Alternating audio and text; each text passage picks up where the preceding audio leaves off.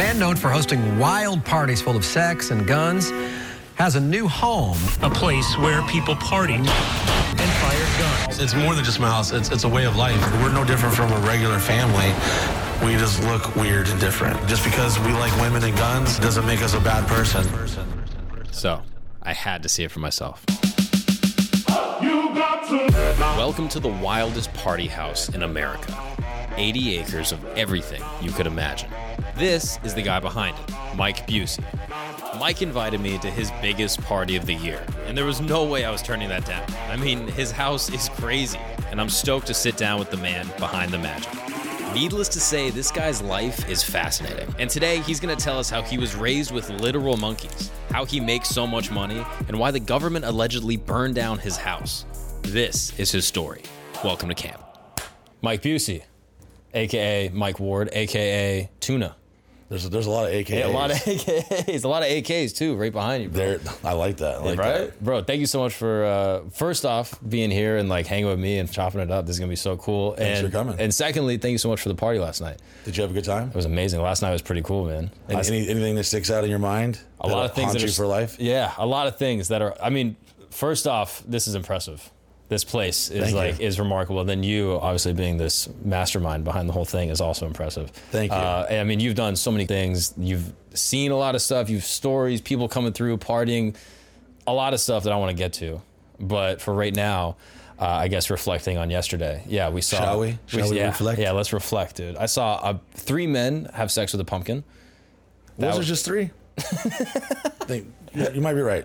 That was impressive. That was why the pumpkin sex? Why did that happen? I don't know. I think I've always had very big, wild, crazy parties. I've been doing this whole thing for 23 plus years, but I think it was 2002 or something that I put on the flyers a joke you know how you these corny promo flyers yo blah blah blah is gonna be there. Yeah. And I put Pumpkin f***ing Joe appearing live at the Sausage Castle, and it was so stupid, but it got talked about a lot. Is this a real person? No, I just made it up. I was let's put it on the flyer, and then we never actually had anyone start f***ing pumpkins till a couple years ago. Yeah, and when you're doing what we do and you're doing it so long, sometimes the most trivial things get you excited, minus all the other things that goes into everything. We're no, man.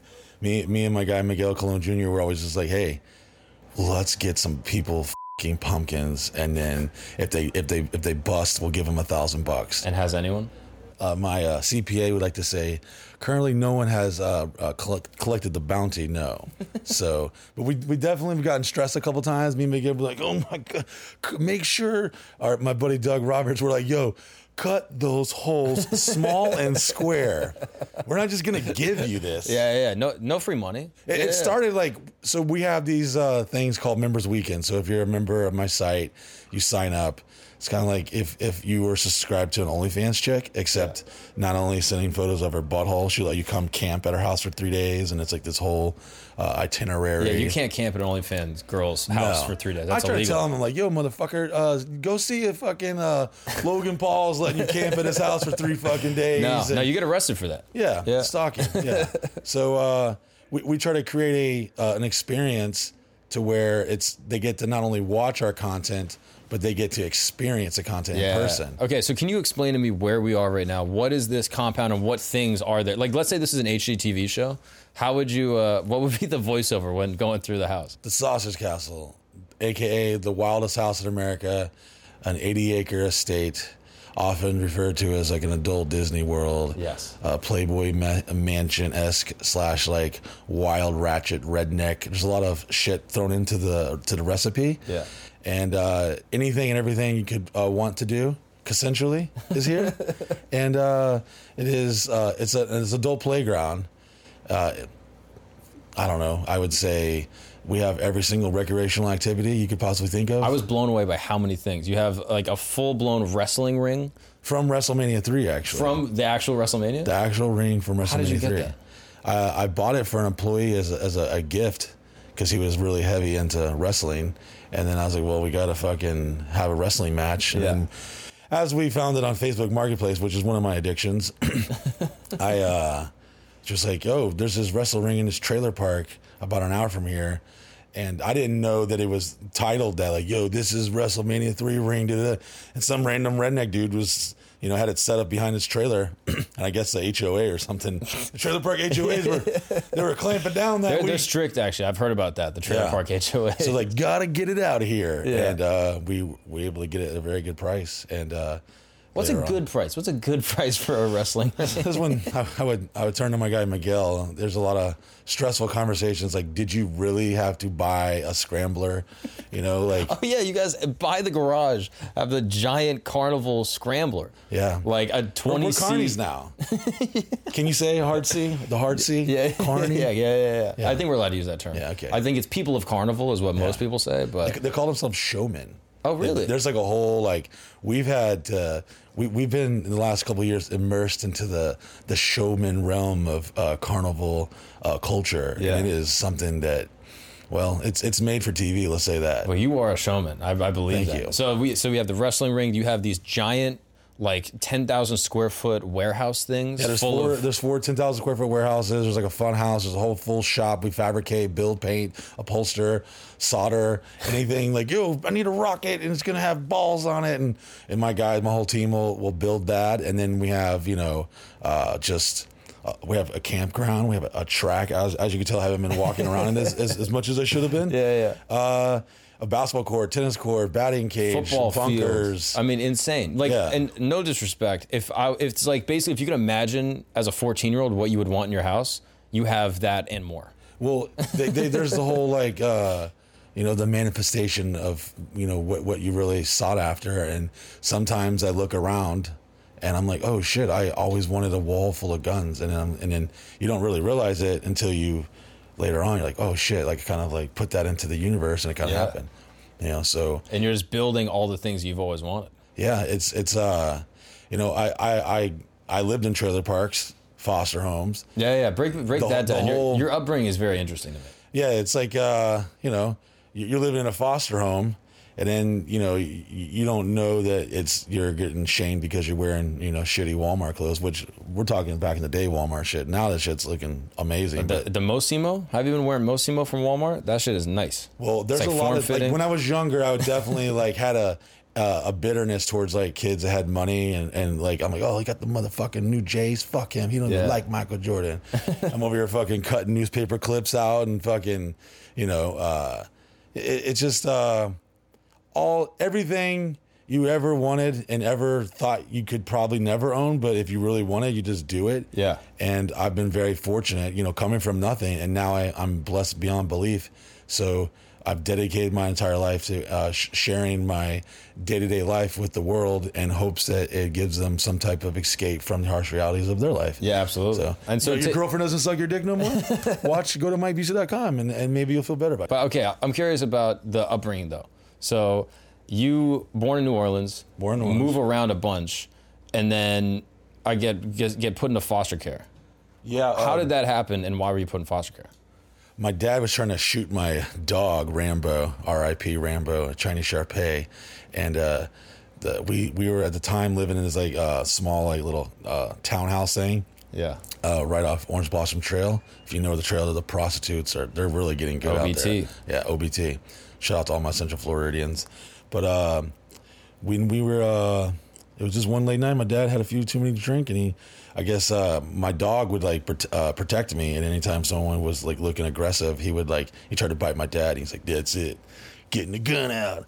And then me and my sister were like, "No," but it was all. But the thing is, it's like that shit was fucking traumatic as a child, But then when you didn't die.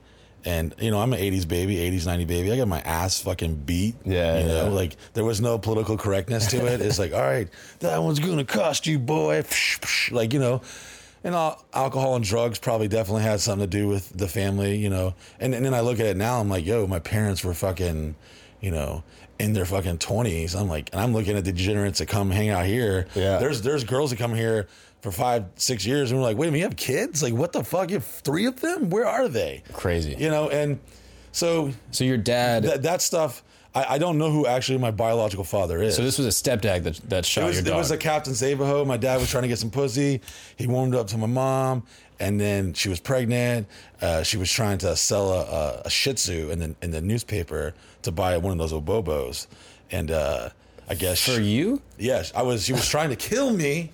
What? She was trying to sell this dog named Chingaling. R.I.P. Chingaling. And she met this woman, and she was like, "No, you should keep it. Maybe I'll adopt your child." And I guess my dad, the guy I called my dad, he I guess he needed some pussy, and he, I don't normally look for a pregnant woman if I'm looking to go out into the dating field, but I guess he was just like, all right, and then, years later, I mean, I call him my dad, but that's I feel like you don't necessarily have to be related to be family. Right. So your biological mom, pregnant with you, trying to have an abortion. Yeah. Tries to sell the Shih Tzu, meets a woman, goes, no, he's a good guy in your belly. Don't abort him. I know. And y'all see this big ass head? They had, the foot up on the counter, the forceps, the salad tongs, pulling the big. Back then, I was like literally a medical malpractice, like fucking dream come true for a lawyer. I just, back then you could fucking diet, show his pizza and like, yeah, whatever, let him walk it off. Yeah. And you were just coming into the world just ripping. Yeah. And I think a lot of that stuff had a little Peter Pan syndrome. Like I'm trying to, I live in reality, but then I also, I think and I imagine things differently. I process things differently. So we have a thing called dream hand, because me and my guy Miguel, we would have times where we would get in like some very heated conversations, and he was like the voice of reason. I'm like, no, bro, come on, we totally should have this swan and dolphin statue here. And I found out when we raise our hand, everyone has to respect the room. Like, okay, this guy's about to say whatever the fuck is about to fall out of his ass, right? And then we found the way to be productive with it is start on some crazy ass, like, we're gonna get this hot air balloon, right? And then we come back to reality. And a lot of times, that's what I've done. I've just said, fuck it, I'm gonna do what I want to do, and I'm gonna go for the fence. And having, not having shit handed to you in life will definitely give you a chip on your shoulder. Yeah. And the work ethic, because I have become my father in many ways. All this shit that he would say that you dreaded, and you're like, every day I'm like, oh my God, he was right. Fuck, I've become him. So you go from foster care, you get put in foster care. I was only in foster care for like a year and a half. Oh, really? Okay. But like I had. Where was that? Was that in Florida? I was actually South Carolina. Okay. Near Monk's Corner. Okay, a town called Bono. Okay. So you're there in foster care. There's 7 monkeys in this house. Wait, what? Why? There's like the foster parents were totally trying to get some chicks. They were stacking them up. There was bunk beds and everything. Every day a new kid would come, and then one would run away, and then like it was like almost kind of like being in juvie, but like we would eat Taco Bell every night. And there was 7 monkeys living there, and all these other crazy animals. Literal monkeys. Yeah, like there was a baboon. It was like I was getting. You ever been in a fist fight with a baboon at the age of 13? No, because this motherfucker's trying to take your Taco Bell. That shit's serious. And you're in a whole other house with all these other degenerates. How many other kids are in the foster program? This person's been abused sexually, mentally, physically. I had a buddy in there. His name's Chad LaBooty. If you're out there, Chad LaBooty, I'd love to see if you're still alive. I don't know, but when he came in, I was like, it's kind of like, yo, so what are you in for? And he's like, my mother shot my dad at the dinner table. And he's just stares, like kind of having his little some Vietnam shit, Vietnam flashback. And I'm just like, oh man, that sucks. And he's like, what about you? Oh, my dad just was getting crazy and abusive. Shot our dog. Yeah. He didn't actually shoot him, but he definitely tried to scare us. I don't know if he was just drunk, had bad aim, or he was just trying to send a message to the dog. But he actually shot the gun though. Yeah. Oh yeah. Cops came and everything. Did you see it? Yeah. Oh, wild. But and how old were you at the time? Before that, I was very at that time like 13-ish. Okay. Yeah. And so were you like kind of timid? Like was your dad like kind of wild and made you reserved? Or were you kind of a punk and you wanted to like, no, you were going like, at it with let's not like, I was definitely being a wild child, sneaking out, doing all kinds of dumb, stupid shit. Yeah. Forest fires, you fire your dad's porn mag and you go out to the woods, you jack off with your friends, you wrap it up in a trash bag and you bury it like a time capsule. Yeah. All these motherfuckers now, they got their iPhones. They live in a world now that, they don't know how hard it was to download. You ever jacked off at dial-up? You're younger than me. No, never in my life. You've lived in a world where internet was just there. Yes, that's true. Me and my generation, I feel like we're fucking jazzed. We're like, dude, DM somebody. Are you kidding me? I'm in here in AOL chat rooms at fucking 7 in the morning like a crackhead talking age, sex, location, pick. Never did that, bro. I got an iTouch when I was 7, which is ironic because that's exactly what I did. Okay, wait. So you are with your parents. You're with your back biological and forth, mom. like my mom, then like stay with grandpa, and then like why couldn't you stay with your mom? Like, what was her deal at the time? Well, like she married like this really crazy redneck dude named James, and this guy like literally drank Mountain Dew like intravenously, honeycomb, NASCAR wrestling. Yeah, and we would like we were bigger guys, and we were try to beat them up and fight them, because when your mom was like single. You're trying to hustle every dude that's coming over trying to fuck her. And you're like, that's going to cost you a whole box of basketball cards, player. We can just brush this under the rug, Like, you're just extorting guys trying to fuck your mom. Yeah. And every now I get a little come up and a little lick every now and then, But robbing the guys that are banging your mom. Just like, hey, listen, we really want to, go to this thing and, can you take us? Yeah. Or hey. And you got some leverage because it's like, oh, I got to be nice to this girl's kid. Yeah. You definitely take advantage of that situation. Yeah. But and how many guys are like in the house like coming through? Is your mom like dating a bunch of guys? No, it wasn't on crazy shit like that. It was like just hey, I don't think it's gonna work out. I think you need to go stay with for a little bit. But like I had the best and the worst childhood ever. So it was like I've had the most magical Christmases. And all the craziest like shit that you think you're supposed to give a child. But then I also had like, Dad threw this butcher knife at Nico, the Chinese Shar-Pei, another Shar-Pei, a victim of domestic violence. Where's Sarah McLachlan? Yeah, I know. We have to pay for those royalties. Yeah. Threw this large like butcher knife and then like stabbed my dog, and then he had to like lie to the vet. It was a different time. How do you lie to the vet? He's like, the butcher knife fell off the grill. I'm like, yeah, okay. It's 6 inches into this dog's leg. The dog's like a Halloween decoration. He was trying to hit me, but I was quick with it because I didn't always used to be fat. Yeah. I played college basketball. I had little.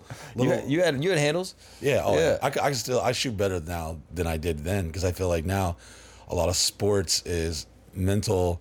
It's geometry, it's distance, it's spacing. You get too close to them, they fly by you. You get too far, they get you. Yeah. Once you start analyzing the techniques of certain things, there is more of a science. You can only have so much athleticism until it's like, okay, now your mind takes over. Yeah. Like some old guy like Larry Bird, he would Jedi mind fuck these motherfuckers. So you can make it to the league now if you wanted to. No, hell no. I was in delusion for a year. I was like, I'm going to be in the NBA. And then one day I woke up and I wasn't 7 foot tall. So, okay. The biggest is, you want to tell you about the worst thing when you find out you seen your dad's hog growing up. And you're like, damn, my dad's got a big ass dick. And then boom, you find out in foster care that he's not your biological father and that your small penis is going to be small forever.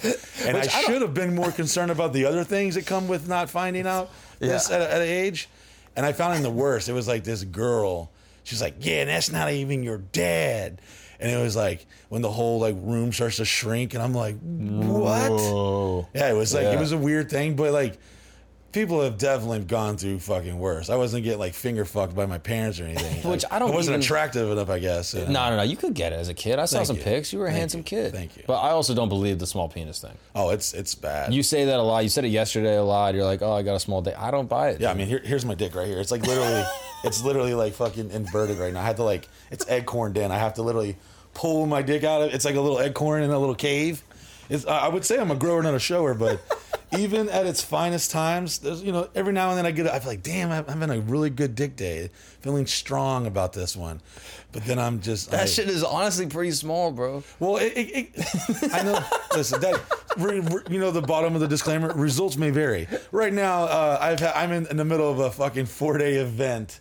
My dick feels like the hamburger helper man. I've been fucking all weekend. I've been drinking. 10 minutes ago, I just shit out fucking tequila out of my ass. I don't think your dick is small. I think it's hiding. I think it's trying to run away. Well, it's like I have like fupas and stuff now.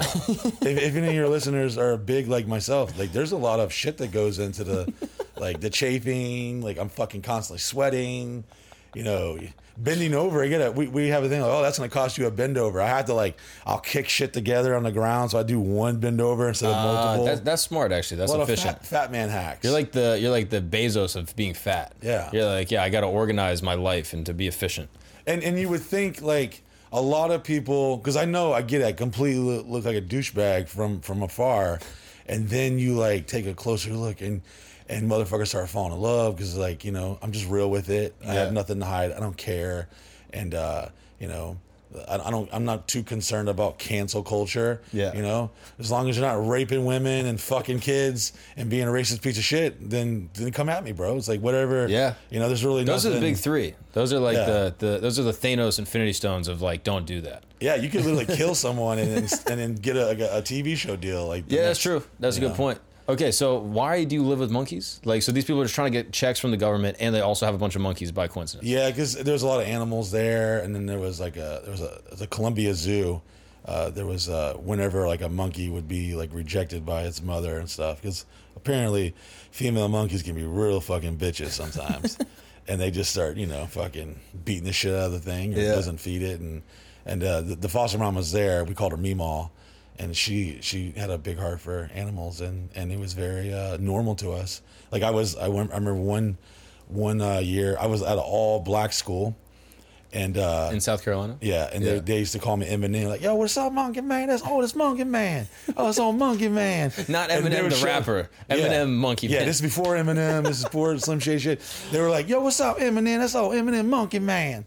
And because I would get dropped off sometimes at school or picked up, and there was monkeys in the van. It was like this, like it was like one of those sweet old school vans that had like the real plush, just like the shitty ass giant nipple TV in the console. Yeah. And all the foster kids would be riding around and going to church and shit, and monkeys everywhere. And so, what do you think at this point in your life? Like, you're old enough to be having conscious thoughts. Like, okay, I'm not with all normal to me. I'm not with my real parents. They couldn't really take care of me, didn't really want to put in the effort or something, and now I'm living with monkeys in South Carolina. That's it right there. And it was normal though. It was like, this is cool. Yeah, it was kind of like slave labor. It was like child human trafficking maybe, because we were definitely doing a lot of farming. I was hustling, like selling horse manure to this old lady that had a fruit stand. She's like, can you give me some of that horse shit? And I'll give you $5. And then I was like, oh my God, you're going to buy this horse shit? So then I would like volunteer for certain things that other foster kids didn't want to do, and I'm just fucking slinging shit next door to this old lady, and I always had a very entrepreneurial spirit. Even as a child, I remember we had this one house that had like these wooden bars, and I remember kicking them out, and then my dad I took an ass whipping from that because I guess I broke the screen. He's like, "What the fuck is this? Who did this?" And I was hustling, selling like McDonald's toys and like ice cream and shit. I would just like go steal shit from my parents or like, oh, now we're starting to wonder why you were. Now we see why you were in foster care. I was just slanging McDonald's toys out of my window like a drive-through window and mowing lawns. And I had this old Puerto Rican lady. She let me borrow her lawnmower, and I was fucking riding around getting it, like just making money. And so. Those type of like core values, always just be hardworking and going after it. Yeah, hustle. I'm nothing like a lot of these younger kids now that just are very entitled and lazy. Right. So now to know me now, to discover the world of Mike Busey now, it's like right now you're watching the fucking last Harry Potter movie. You don't know what the fuck is going on. Yeah. It's like walking in Lord of the Rings 12 or whatever. Like, why is he beating up this guy with no nose? It's why is this midget getting thrown into a volcano? Like, there's a lot of shit to... You got to figure out the under the stairs version of Mike Busey first. The boy who lived. I kind of have a sweeter spot for people who've been following me back when I was like broke as fuck. Right. Because like they got to see a lot of stuff, and now... the people that just not discovering, I'm just there's just a rich dude, just whatever. Trust fund kid, fucking whatever. Okay, so that part like slightly irritates me because I sometimes I'll find like myself talking to like the pizza guy, like, hey, listen, thanks for delivery. Here's your tip, which I always tip extremely well. And what are we talking? What percent? Hundo off the rip because you have to. Just like, here, boom, boom, boom, boom, boom. Just a bill. Just like, yo, here you go.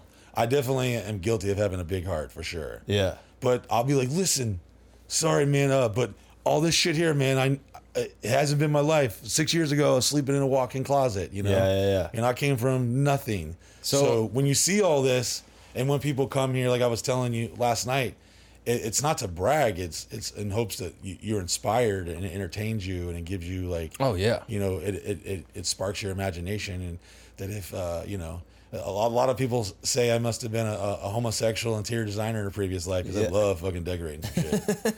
I love me decorating some shit. Yeah. Like, it's something rewarding. It's like taking a space and then coming up with a concept, because not everyone has a creativity and drive or passion. And right. I don't have like, I'm not like fucking talented much, but creativity, I'll smoke anyone. Did you ever consider getting monkeys? Like your... Yeah. Oh yeah. It's a lot of the stuff is like very, very regulated federally. So, you know, if you cross state lines with a monkey, boy, woo, you might as well just throw the fucking kilos in there too, because, you know, you're fucking rolling the dice. Yeah. It's some Tiger King shit. Oh right? yeah. And like a lot of people have misconceptions with people in the animal world. There's like two different times. There's people that are just literally fucking slanging, you know, animals to make money, and then there's the people who are actually taking in animals that actually need help, or right, you know. But so then, how did you leave this like monkey fighting ring that you were in, and then like what was the process of getting out of that and getting back to Florida? Oh, I think my mom. I know my mom showed up with this like real like fucking dope monkey scallywag. Like, we're talking Daytona Beach looking stripper, pillhead. Like, I remember actually they showed up and like busted us out. The cops came and everything, and it's all like at the same day. I'm finding out my whole world's like, what do you mean that he's not my father? And then I swear I was just like, my whole world was changed, which is like whatever. I mean, I've had a lot of I don't want to like let people think that I've had just like this horrible shitty life. I had like a fucking awesome, great memories as a child, all kinds of cool shit. Right. But to me, it's normal, you know, your dad beating the shit out of you for this or that. But then there was times where it was like the most amazing, crazy, like, you know, like the old school shit. You hear like the 80s stuff. We're fucking playing with fire. We're blowing shit out all up. night, like come home before it's dark kind of Your vibe. parents, like I remember living in a trailer. We after I was born in New Orleans, but we went to Dallas, Texas area, and I remember just seeing razor blades and mirrors everywhere. And like, all right, you and your sister go to bed. And then my parents had all these like swinger couples coming over, and they're just fucking everywhere. And you know, trailer walls are very thin. You can see some shit. Wait, why are your parents having swinger couples? No, they were fucking rock stars, just partying. Oh, which really? is probably why I've never ever done drugs. I've never even smoked weed. Not that I think weed's a drug, but right. You know, I've never done no coke, no pills. I feel like sometimes I'm telling someone for the first time, Santa Claus ain't real. I feel like sometimes they're like disappointed. Yeah, I mean, your persona gives off like coke dealer. Oh yeah, from the future kind of vibe. Yeah, some Biff from fucking back. Yeah. I look like that motherfucker. And, yeah. So you get you got all this crazy shit going on as a child, and you're just glad to fucking have a place. And right. And I went to 15 different schools, so there was never like I never went to a school more than 2 different years consecutively. Right. And were you liked in school? Like did the high school kids? I was popular as fuck. Oh really? Shit. I mean, there were times where I definitely had to like we're talking 80s, 90s. You had to fight. Yeah. What's your record? Oh, I got my ass handed to me like twice. The monkeys doesn't count. If the monkey beats you up. The monkeys got me. There's something really fucking strange about the elasticity of their muscles. Like they're fucking strong. Like they don't look like they're strong, but those motherfuckers can fuck you up. You got your ass whooped though, like a good. Were you ever afraid? What about that chick that was on Oprah that got her face ripped off? Like, were you ever afraid of that shit happening? Oh, a couple times, because like there's certain things. Like sometimes I would lay next to them, like on the cage, and there was like a cage like in the kitchen. This is like this big. It was like the foster home dinner table. Yeah. And sometimes you would lay there, and the monkey would just sit there and groom you. It's like picking at your like leg hairs, your arm hairs. Well, if you were done with that and you were trying to check out, you had to do it very strategically, because you couldn't just like get up and move away from the monkey, because they get like they feel like you're betraying them. Like, oh, you're gonna leave me? I don't think so. And they just like grab on you and shit. So yeah, you had to know, all right, I'm about to go. Boom, go. And then they would be like, you motherfucker. Sometimes they were very loving and embracing. You know? But they never actually hurt you, though. Not that I recall, no. But You blocked it out, though? That same foster home, I fell down a flight of stairs. I was tripped by this giant-ass Great Dane named Chelsea. In case y'all are keeping tracks, all these animals do have names. Yeah, you remember all of them. Oh, some things I fucking remember to the day I'm dead, and some things I'm like, I did what last night? Yeah. I don't remember that. Are you sure? I'm like, bullshit, you're fucking lying to me. But Chelsea's in your brain. Yeah, ingrained. I have a fucking, most Great Danes are fucking dumb and clumsy, and they tripped me down. Doo-doo-doo, my big ass head first fucking down. Broke the stairs. Knocked my teeth out, fucking, yeah. So, and healthcare is not very good in foster care either. It's right. like, oh, you need some dental work, huh? And it's like, that's like asking crazy shit. Oh, you want your teeth? What do you fucking, you need your teeth fixed? What do you need this for? You think you're better than me? Getting your teeth fixed? Exactly. And so do you keep in touch with your foster parents at all? The foster mom just passed away about like 8 years ago. Oh, wow. And she, we loved her. She was cool. She was cool and absolutely fucking horrible. Yeah. There was just things that you're just like, you what? Like, there were times like every couple months, like, all right, we go up in the attic, and they'd have these trash bags, and you get to, if you were lucky, she really liked me. I was one of her favorite. But you get to pick through the hand-me-downs from generations of other foster kids, like the shitty clothes and stuff. Yeah. So the photos, thank God we're not living now, because I would definitely get roasted on some of the attire. Not that this fucking $8 Amazon shirt's very I thought you got that amazing. from the attic. Yeah, I thought you got that from her. It looks like it should be in an attic. But yeah, I cut the sleeves off, and none of my fucking clothes even fit me anyways. And it's lightweight, it's colorful, it has a collar, it has buttons. It says, hey, I could dress up, but I didn't want to. No, this is sport mode. Yeah. Like if you need to run, like you're aerodynamic right now. Yeah, for sure. I don't know how fast I would be running. I used to be very fast. Yeah. Very athletic. So growing up, you played basketball too. Yeah. I, living with the brothers, you got to learn how to get down or lay down. Yeah. So I'm out there trying to figure shit out, and, just a little more passionate and sane with it. So what I lacked in the athletic ability, I had it like, I'm like, oh, I'll fucking die for that. Always kind of like a wild Dennis Rodman-ish type of basketball career. Yeah. I was good for 10 rebounds, 10 fucking points every game. Wow. So you were actually like going for it. Yeah. And is this, when you're young and you're delusion, you're like, oh, I'll be the best one day. Yeah. Like, then you wake up and you're like, fuck, got to get a real job. And I've had every job you could think of. Right. Like healthcare, construction. I sold fucking Kirby vacuum cleaners door to door with this sketchy one-eyed dude. Just every fucking job. I worked at Walt Disney World. I was a fireworks cruise captain. I drove like these boats. I was Did a you lifeguard. really? Yeah. How old were you when you were doing that? That was 2001-ish.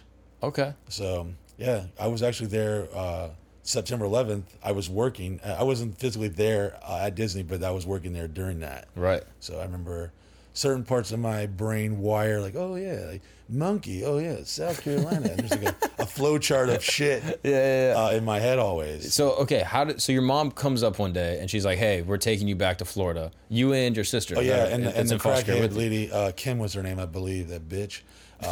Wait, what did she do? She's just a drug addict piece of shit. We literally stopped at a fucking ER on the way down. Like, I think we stopped somewhere in Georgia. And it was like, I gotta go. And at the time, you don't know why this bitch is scratching her fucking neck and looking like Skeletor crackhead. But, just questionable people around people's lives. So I definitely grew up having like this bitterness towards drugs. Mm-hmm. And then in my early college years, and I'm partying and stuff like that, I was just like, nah, I don't need it. I want to do it. And I was just like, I had kind of like a chip on my shoulder about it. And I didn't even drink till I was like 21. Oh, really? And I wasn't having sex with women, vaginas until I was 21. I was like this, What do you mean with women? Well, I was a virgin until I was 21 of the vagina. I did fuck a girl in the ass one time. I actually fucked a girl in the ass before I did the vagina. Why? I don't know. I was on this like crazy Christian kick, like, if I fuck her in the ass, God won't be disappointed. Oh, you were one of those, the poophole loophole. Yeah. I went to a private Christian college. Growing up living in foster home, all these crazy domestic violent monkeys will definitely drive you towards the Lord. Yeah, you're like, there's got to be a life after this shit. Please, bro. God, get me the fuck out of here. Please. And what about your sister? She's with you the whole time. Is she like also has the same outlook on this? Is she kind of happy? We had the darkest humor, fucking mind fucked. Like, we just sometimes we'll tell stories to our friends, and they're looking at us like, "Yo, what the fuck you just say?" We're like, "Oh, what? Like that's." Oh, yeah, you didn't fight a baboon, like. Yeah. And so, did she have a similar experience as you? Like, but she was my dad's biological child, so. You guys why can't you be more like your sister? She was coming home with fucking principals, straight A's and shit. Yeah. And I'm coming home like I get lucky if I get like a perfect attendance certificate. Yeah, the only A you got was anal, bro. Yeah, that's it. Yeah, so I was like, after this wild, so we got wild, crazy childhood, rock and roll, fucking swinger parents, drugs, fucking foster home monkeys. Then we fast forward to high school, crazy popular, athletic, doing stuff. In Florida, things are looking up for old Mike Busey. I'm like, I'm going to turn this shit around. This thing of life, I'm going to turn it the fuck around. Yeah. And then we get there, and then it's like, okay, now you're back in real world. You already knew, you weren't ever relying on anybody. I was very independent, of course. Going out there working and stuff, getting how I need to get it, And I successfully avoided having any type of problems with drugs one of my biggest fears was getting someone fucking pregnant. So maybe along with the religious faith stuff, I'm like, the morality of me at the time was like, I'm going to find someone and fall in love with them and lose my virginity. And it's this fairy tale wedding in my mind and shit. So that's where I was like, but I would get head and I was finger fucking like at a very inappropriate age. So we're talking like, you should not be putting your fingers there at that age. You should be not getting your dick sucked at a foster home. It's not what's supposed to be happening. Especially with the monkey, like they have sharp teeth. Shout out to Lori Meredith. She let me play with her titties. It was one of my first titty experiences. I was a titty guy for a long time. How old are you? I was all about titties and probably till like 2010, and then I switched over to ass. Wow. But now I still need the titties. Yeah. It's a both and, not an either or kind of thing. I'm very sexually liberated now. So a guy, you would think that's just like super Christian, like no, don't do that. I'm completely opposite now, and I like to say I've elevated my level of consciousness to a higher state, and I'm very sexually liberated. I believe that all humans are biologically just have that desire to breed, to mate, to conquer and take, and that type of stuff. So suppressing your natural desires, because humans really are just fucking domesticated animals, right? Potty trained animals, with cute little outfits and cool electronic gadgets and shit, right? So so you're in high school. Is your mom cool at this point? Is she like is she? She wasn't. I was living. I did a summer in Kentucky, Ratcliffe, Kentucky, right like miles away from Fort Knox, and I was there. This is where you're gonna live, boy. You're gonna go up to Kentucky. My mom married this piece of shit redneck dude, honeycomb, fucking eating, fucking Mountain Dew slanging, psycho wrestling NASCAR guy. Yeah, he looks like this little chickmunk, and definitely some beef. We did bond one day in the trailer. I happened to watch Hollywood Hulk Hogan come out. Okay. When he turned to the NWO. Yeah. I watched that in my living room, and then I was like, all right, I'll get into this. Wrestling shit. And I was hooked. And that was the one thing we bonded on. But I hated him. He hated me. It was like, and I just wanted my mom to do better. Yeah. And he was fucking garbage. But one summer I was playing basketball at this very super hood park during the day. Little did I know at night it turned into a fucking freak man shit. It's basically you go to suck dudes' dicks in the parking lot. You've been to like state parks and shit, and there's always that guy driving around by himself. He's dick fishing. He's looking for some dick. Is that true? Oh, 100%. You never been to a park and seen some guy by himself, and you could tell he's looking for some dick? I assume he's hiking. He's just going for like a walk. Is he though? Look at his shoes, okay? Just like the homeless people. Those aren't hiking shoes. You're here to suck dick, guy. We know what you're here for. Wow. And there's that awkward like exchange because the other guy's showing up, and you're looking at each other, and you're like, cuckoo. Yeah, you got a bat signal somehow. Yeah, you're like, and they're like, oh shit, what's up? you know. But I was at this park and playing basketball. Here we go. Here it's starting. Sun's coming down, and I see in the distance, and I'm kind of like down in this valley, and it's this high hill, and I see this white Ford Explorer show up, and this dude gets out, and he sits on the picnic table, and he's just sitting there, and I'm like, whatever, I'm minding my business. I'm a Florida boy. I'm in Kentucky. You know, basketball is like everything there. I was developing my game. Yeah. You know, getting smoked by like 13-year-old kids. I'm pretty sure I played with like half the WNBA. I don't know who they fucking were. And I've never had a 7-foot dude's testicles in my face until I got dunked on, like just like, yeah, like just this dude's like just serving me just balls all in my face. And it definitely helped my game. I definitely getting tighter. Yeah. So, but one day I decided to stay a little too late in that park, and here comes, you know, it's a gay park at night. Dude comes in, pulls his pants down on the picnic table and starts beating his dick, and I'm basically stuck at the bottom at this hill, and it's probably a good like 50 yards up. There's no one there. It's me, him, and here I think I'm like 16 at the time, so I'm like. And I'm probably like super homophobe at the time, like, oh, no. And now I'm just like doing gayer shit than a gay person will do. I'm very comfortable with my sexuality. Yeah. I don't give a fuck. By the time you were afraid you were going to like catch it or something. Yeah. You're like, you know, he's going to fuck me, which maybe he was trying to. I don't know. But I had a plan up my sleeve, and that was to be more aggressive. Like, slapping the backboard and shit. I wanted to, it's like, you know, with the monkeys, like, they taught me something. You gotta dominate your area and show your security. Yes. You know, like, you will not come down that hill and fuck me. I'm the alpha. Did you see what I just did? I just slapped that backboard, bro. Come at me. So you're actually trying to like fucking machismo your way out of it. But then now I'm like, oh my God, I was just getting him hot and hornier. And he's probably just fucking, jump. Yeah, do jump, another boy, one. sweat, boy. So what happened? So yeah, I had to fucking, I was scared shitless. I sucked his dick, and that was... I had to climb up the whole thing. There was no only one way, and it was like a 20-foot fence enclosure. I climbed up and literally had to like, I think I walked like 4 or 5 miles out of the way to get back to my trailer. You thought it was going to be like a troll or something, like quiz you to get past the bridge? If you want to go up this hill, boy, tell me. Riddle me this, riddle me that. So yeah, I was traumatized, and I came back like, I'm like, because, you know, every kid, you know, growing up my time, they always got that like, yo, it's today the day I get abducted. You know, you're watching Unsolved Mysteries, you're hearing Robert Stack, Chills, fucking Goosebumps City, your fucking hairs are sticking up. You're like, yo, this is when I'm gonna get fucked. Back in your day, that shit was happening a lot. Oh yeah, bro. It was just like once a week, he'd be like, yeah, we lost Jimmy. That was it. Well, I remember like hearing Adam Walsh from America's Most Wanted, his son had his like head chopped off and shit. What? And they found him like in a canal. And so when you're growing in Florida, you're like, yo, that's the turnpike, bro. That's where they found that kid's head.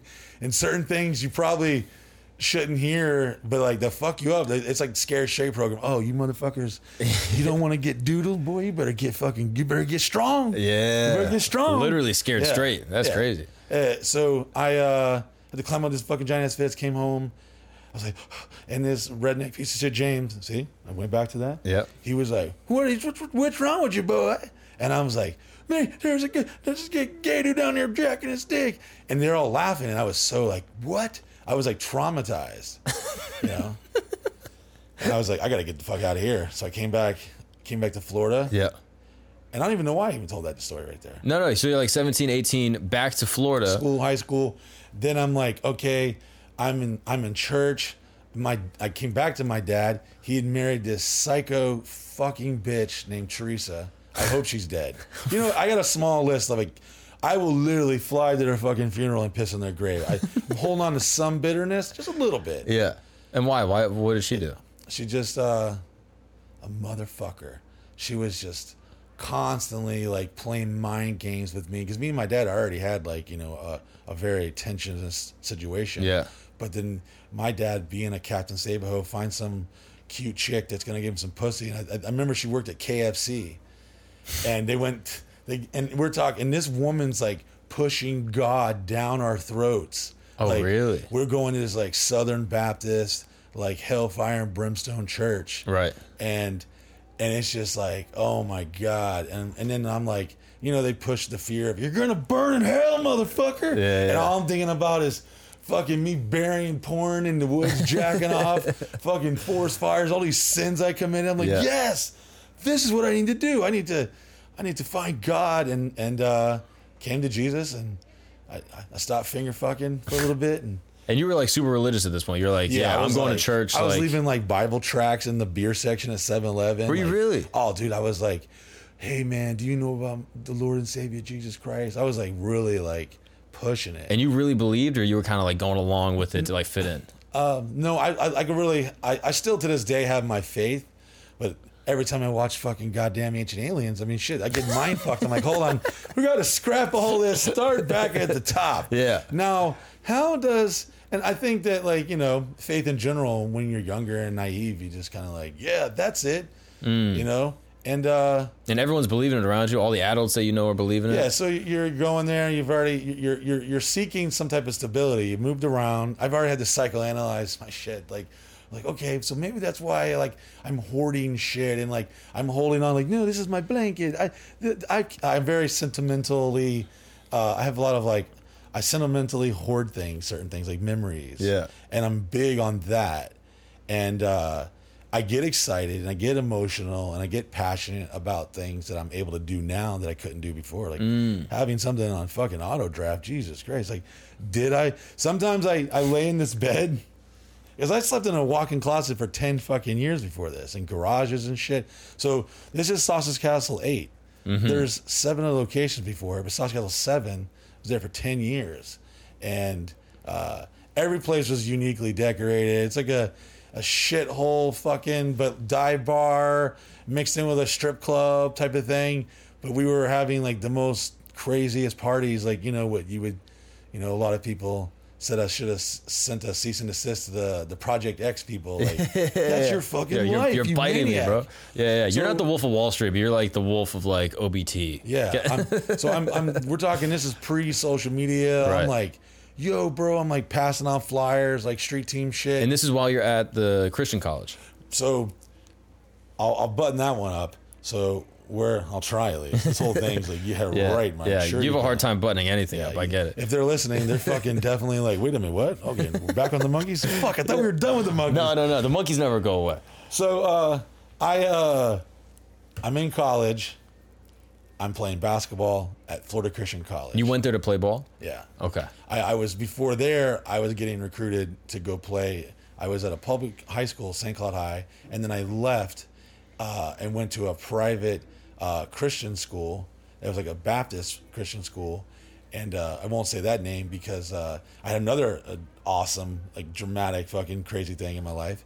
I was in a inappropriate at my age a time sexual relationship with a beautiful, sexy, hot teacher who was a female, by the way. Okay. And she happened to be my coach's wife.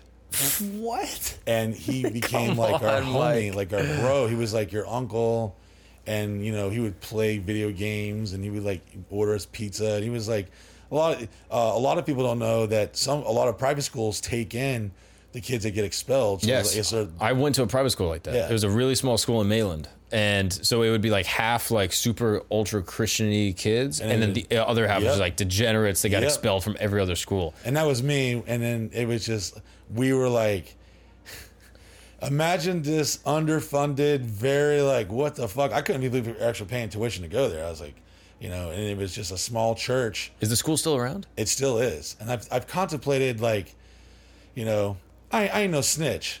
So, you know, all these kids now, they're all getting, you know, they're fucking their teachers and they're fucking up. And then they're like, oh, wow, I got fucked by this hot teacher. And I was loving it at the time. You know, I thought it was great. But then I had morals and I was like, no, we can't do this. And like, I still have like a letter from her that she wrote. And it was like, immediately destroy this after you read it. And she like fell in love with me and everything. And you're like 17 at the time? 15, 16 time around there. And how old is she? Like 33. Come on. Yeah, it's fucking awesome. And so how did you link with her? Like, what was the vibe? It was just like the coach was one of those guys that fucking all he cared about is like watching ESPN and fucking video games.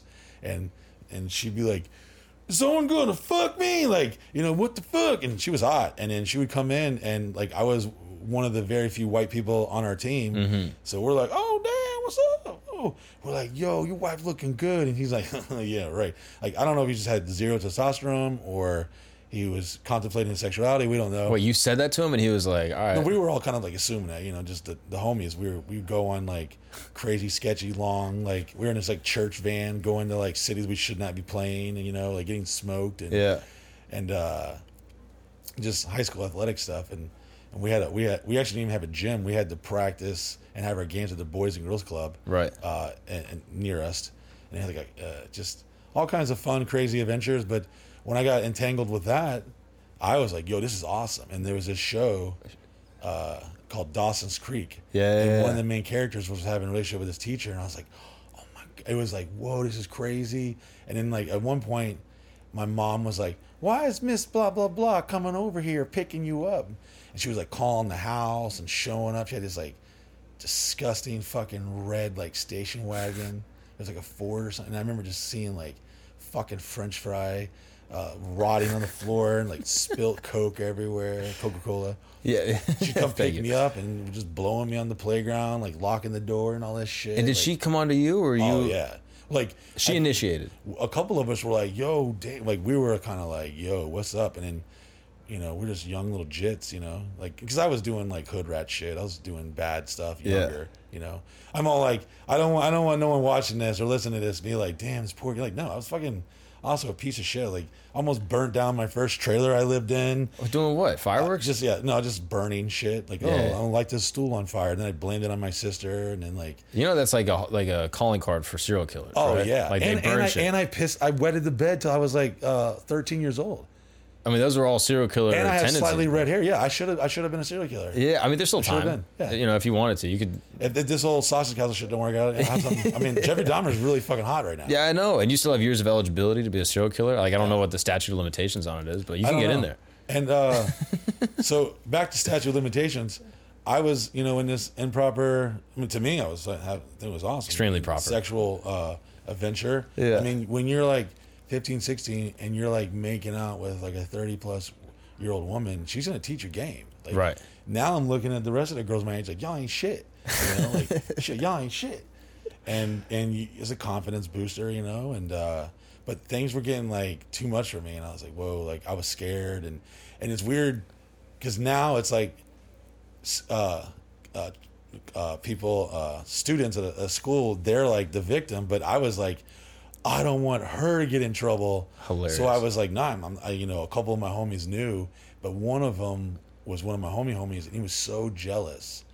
And when things started getting like a little too much for me, I started trying to push him to her. I'm like, yo, you should fuck with my homie. And she's like, what the fuck? And she was like pissed. And then she would like stop.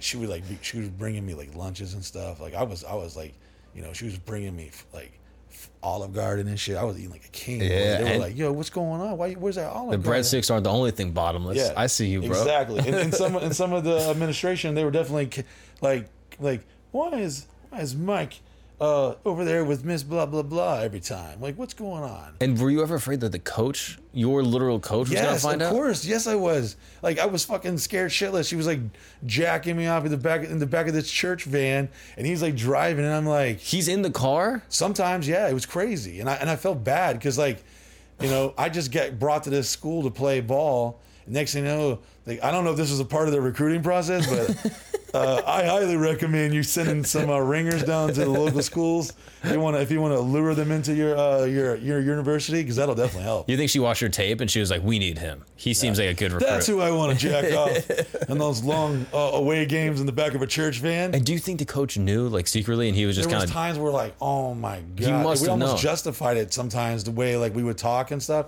because we were just like, yo, he has to know. Coach has to know. And it was just like...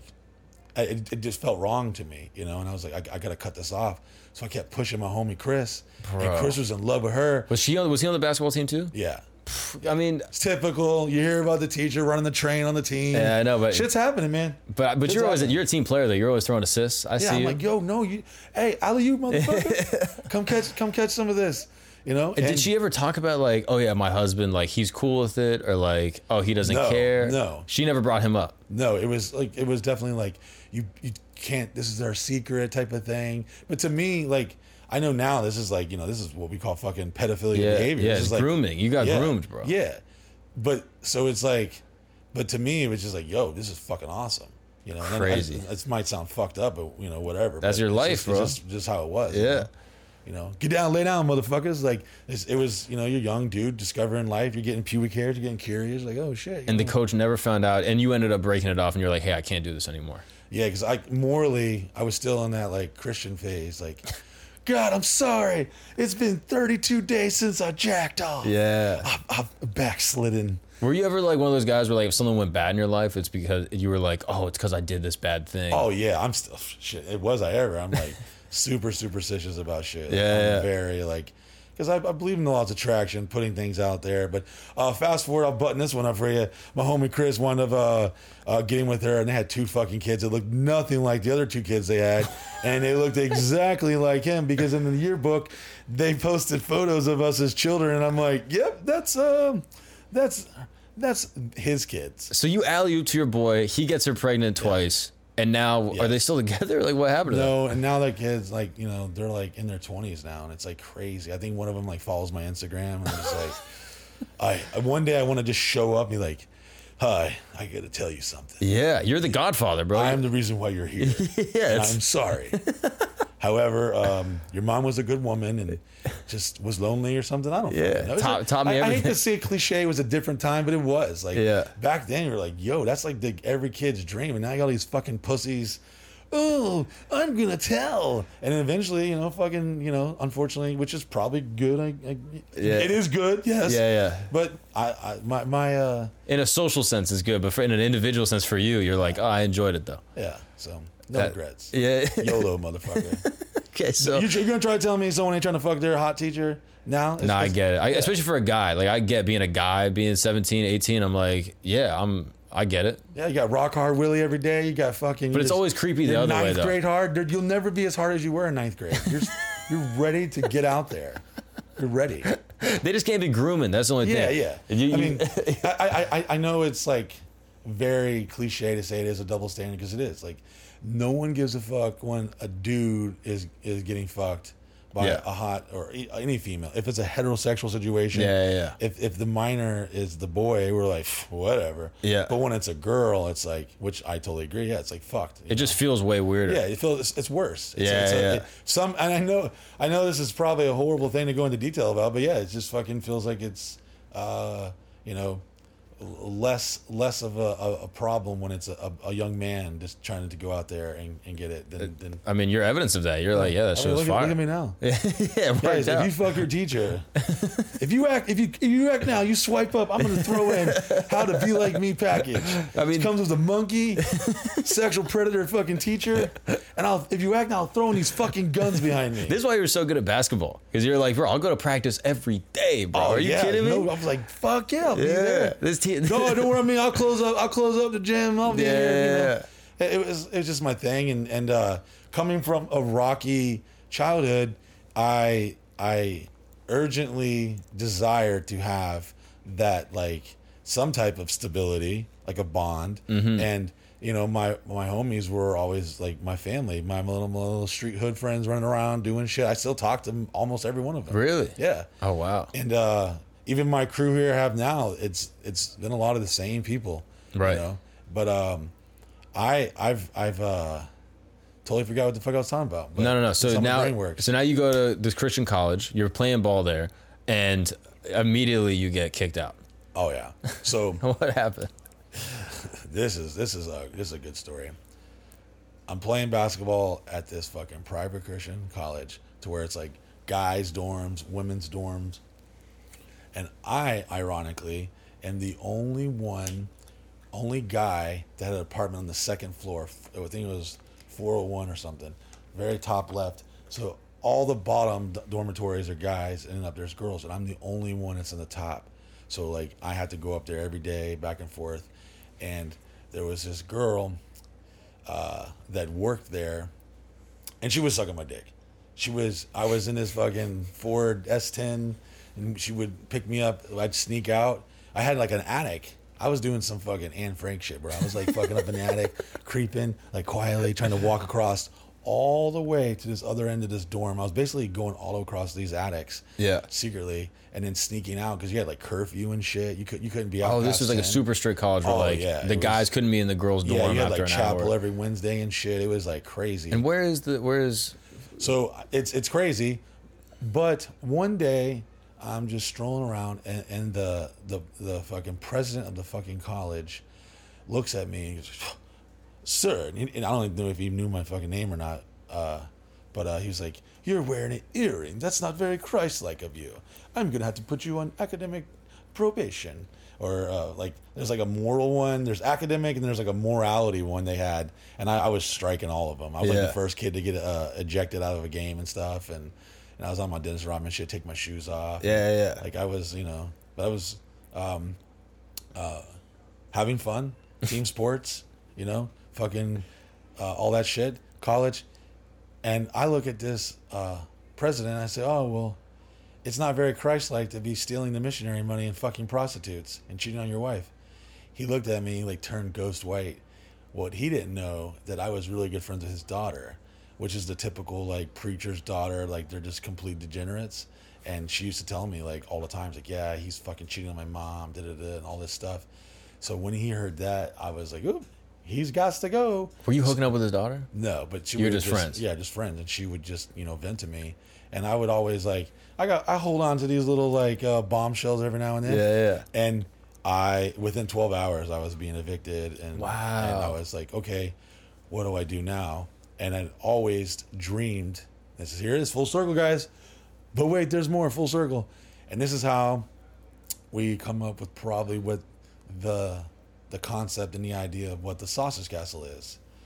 Because I called one of I remember I was working at a 4 Point Sheridan, and I was at the bar, and this was before I even had a cell phone. I was calling my homie. I was like, "Yo, let's get blah, blah, blah. Let's get him. Let's get Sock Dick Dave. Let's get him, da-da-da. And let's all rent a house together. And, we'll all chip in on the rent." And you got like 7 dudes kicking up like $500 a month at the time. Yeah. Yo, you can get some nice ass shit. Yeah. You can also piss off everyone who lives in that neighborhood. Yeah. So HOA, the first Sausage Castle was only up for 3 months. It was like... And where was it? It was right in a town, Osceola County, like a little south of Orlando, Florida. And that was a short run. And then it was like, okay, let's do it again. Let's go find another place. So we found another place. Same group. Same group of guys. And then we rented another place out. And that place, let's go for a while. We were there for a year at that one. And how were you making money at this time? Well, it wasn't. I was working, like I'd had multiple jobs. And then now I'm like, there's that awkward area in your life when you either don't go to college or you drop out. And then you're seeing your friends and you're kind of like, "Oh, you're still in college?" Like, there's always that friend that's lying. Like, "Yeah, I'm only 2 more semesters away from graduating. I got a couple like, more credits. A couple more credits, man. Which I only have, I think 8 more credit hours, and I could have had my associate's degree. Oh, fuck, dude. So I was like, I was... It's weird because I was fucking definitely retarded in a lot of shit. But then I was also like savantly like... very intelligent on certain things. I mean, you had a good GPA, right? Yeah. I can't fucking spell worth of shit. And my grammar is absolutely horrible. Yeah. But I can fucking tell you the definition of shit. I retain certain things. Do you like history? Oh, I love it. Like I don't even like watch anything that's not educational on television. I'm the same way. The History Channel logo is like permanently burned in the bottom corner of my screen. That's fire. Science, all that stuff. Like, yeah. I wish I was in school now, because now I actually have like a passion for learning things, and I'm full of tons of factoids and other crazy shit. And what were you majoring in at school? I didn't. I was just trying to get my associates at the just a general degree. I wanted to be a youth pastor. So really? I should have. I guess I should have thrown that in. Yeah. At first, it was like cop, stuntman, then foot doctor, podiatrist, and then I went on this like Christian Jesus summer camp. Yeah. And then I was like, that's what I'm gonna do. I'm gonna be a youth pastor so that I can positively help people with fucked up, childhood. Did you have a youth pastor you really liked? Oh yeah, no, bro. I had like 2 of them. Shout out to Jeff Mize and Steve Frazee. even though I'm still bitter as fuck because they left, and they're like, "Oh, well, God's calling me." They're like, no, motherfucker, you get paid from this other church over here. They got that real nice gym over there. So they were at your church and they went to a different one. Yeah, it's like having a star player. You love him; he's great, and they were like a father figure, like your uncle. Yeah. You know? But they're going to Golden State. Me, you know. Yeah. It's just cool ass dude, and you can be real. And I was also lucky. A lot of these churches, I was meeting like these entrepreneurs that had these businesses, and I was seeing like what they're driving. I'm like, damn. You know, my guy over here is driving a Dodge Viper. Like, what the fuck? And, you know, next thing you know, I'm selling fucking Kirby vacuum cleaners door to door. And I'm doing this. Like, I worked at a women's clothing store. I worked at Charlotte Russe for a while. Yeah. I worked in a nursing home. I was a CNA. So I was, like, taking college classes in high school. So I had already graduated with, like, college credits in high school. But I was also, like, mathematical shit. Like, I was like, oh, fuck. Like, sometimes... You know, there's a lot of weird shit going on in his head. Yeah. I couldn't tie my shoes. I was like 13 or 14. Wait, really? We talked about the bedwetting thing. One summer Camp Edisto, I found these this clips online. I went in this time portal. You ever find something from your childhood and you look it up? You're like, oh my God, it's still there. Yeah. You remember something you've never remembered before? I found this, and you're like, how the fuck does our brain have that data, and how did it randomly just get triggered, and how the fuck do I remember this now? Yeah. You know? But I went to this camp, Edisto, and I remember like praying to God, like, dear God, please don't let me wet the bed, because I didn't want to go to summer camp. But I was so scared to leave because I didn't want to piss my bed. You got to wake up, tell the counselor, everyone knows. It's like a whole It was thing. like, there was a couple times I would stay night with my homies, and like, you know how many couch cushions got flipped? Matches got flipped. It was like, you know, oh my God, like it was the worst nightmare. Were you a pull-ups kid? You were wearing pull-ups and shit? No, I would just like. You just go raw dog. Yeah, and I would like, dude, I was peeing the bed. Even in that foster home, I was peeing the bed. I had to write sentence. I will not piss the bed. Oh, really? I figured how to write eyes like this, and then they started catching on. Like, no, you can't write your sentences like that. I was like, you know, just the most weirdest, crazy shit that they don't do anymore. Like, right. At one of the schools I was going to, when I was talking about the monkey man, they were beating me with fucking paddles and shit. In school? Yeah. The principal would come in like, just come get these lickings, boy. Macedonia Middle School. Oh, crazy. Yeah. Okay, one thing that I want to touch on. So you wanted to be a youth pastor. So you have all these really good youth pastors. You feel connected in church. Do you ever have like a religious experience when you're growing up that you're like, yo, God is 100% real. I believe in Jesus. Like, was there ever a moment? Like, was it a charismatic kind of thing? I feel like as a human, I always, something inside of me felt that, you know, that humans are intelligently designed. Yeah. Like when you look at the biological aspects of the just the human itself, like there's a lot of things going on that you can't quite comprehend. Right. Like the brain, the electricity, like, all right, you know, I've seen stuff where they've, you know, we talk about the educational shit. I watch like they're putting like a human specimen in a room and they're extracting the DNA and they're putting it in another room and they're agitating one, and then the DNA in the other room is reacting. What is happening, bro? Like, how is that a thing? So that brings me to like, is that the soul? Is DNA the soul? Is there a soul? Is there a consciousness? Does consciousness stay around forever? And so like, I definitely believe there's something out there, but I have hard times, you know, as I analyze it, the older I get, I'm just like, oh, let me get this straight. Like, you're telling me that this angel came to Mary, next thing you know, this bitch is pregnant, and boom, a fucking baby pops out, and then he becomes a carpenter. We don't hear nothing about his childhood, and he gets crucified at 33. And that is why now we get to go to heaven if we accept him. But then now you're like, wait a minute, there's how many fucking other religions? And it's like mathematically the odds are stacked against you to pick the right one. And we're all a product of our environment. There's a YouTube video I watched years ago, and it's so amazing. And it's life explained as a video game. And it is, do yourself a favor, go watch it. It'll blow your mind. And you're like, oh my God, is that what all of existence really is? Are we really in some type of simulation? An electronic fucking transmission? Is all energy, it's all level of consciousness. How far does it go? We're here in Orlando, then there's Central Florida, then there's Florida, then there's the United States, then there's the Western Hemisphere, then there's the Earth, then there's what is beyond, as the little trinket, those little Russian, what are those things called? Yeah, the babushka dolls or whatever. Yeah. How far does it go? So I have a problem trying to comprehend what is the beginning, and the Bible says he is the beginning and the end. So I'm like, when you're young, you're like, all right, cool, I'll take that. Yeah. But then I'm like, wait a minute, how the fuck can anything be the beginning of anything? So then my entire concepting and comprehension of time has to be slightly not what it really is. So I definitely believe that I have a podcast episode. It's called God's Water Bottle. And the best way I can explain it is that humans, everything here on Earth changes form, gas, liquid, plasma, solids, water, so on and so on and so on. And we can manipulate matter and change its form, but almost everything on this Earth has still been here, other than like some, space debris, asteroid here and there, comet, whatever. So nothing's really been added or taken away from the ingredients of it's mostly Earth. Zero sum. Yeah, exactly. Yeah. So what fucks me up is how the fuck was this water bottle was made. We manipulated this water bottle, but that water bottle will always just be a water bottle. That water bottle will never be like, oh, I know where I came from. That human over there melted me down into some plastics and then put me in this press and then sent me down this assembly line. Here I am. Here's my purpose in life. So in a way, I feel all humans are just kind of like a water bottle, and we'll never be able to comprehend or grasp. And many people, sadly, go their entire life not even questioning what is all this, which is, you would think, all these wars and all this other crazy shit we put so much emphasis in, it's kind of a sad reality that people literally live. I mean, you go on TikTok for 5 seconds and you would definitely wonder, where the fuck are their brain cells? Right.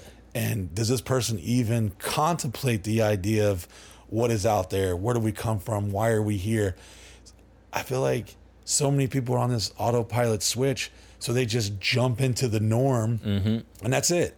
Let me go to work, work my ass off. Oh, you'll let me have Saturday and Sunday. You are a gracious king. Oh, one day I will procreate, and a lot of stuff. I go down wormholes, man. I go down some deep shit. We can talk about fucking buttholes, midget strippers, and then boom, we're fucking on Ancient Aliens and fucking Skinwalker Ranch. Yes. Yeah. My buddy owns that place, Brandon Fogel.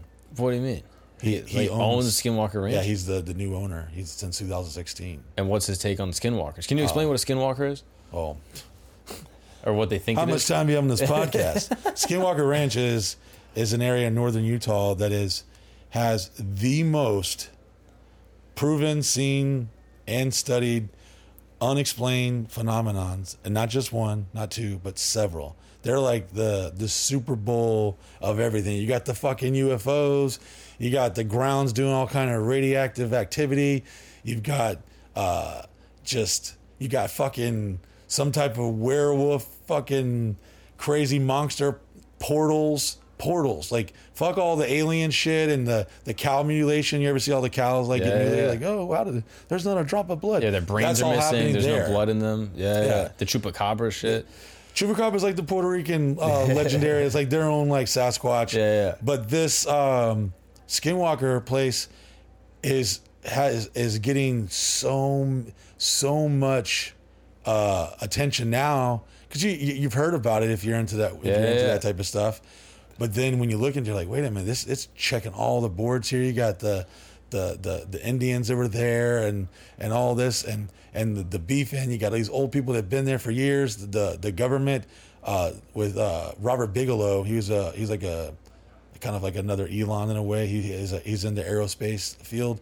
Well, he has a fucking he owned it, and they spent 20 years. The government was basically doing a black op funded study and all this stuff. Everything's going on there. It's just like the UFO shit's like the normal stuff, right? So what do you think it is? Are you a believer in like cryptids, or you think it's like government shit? Or if you would have asked me just 5 fucking years ago, like some Alex Jones lizard people shit, I'd be like, hell to the fuck no. I'm like, nah.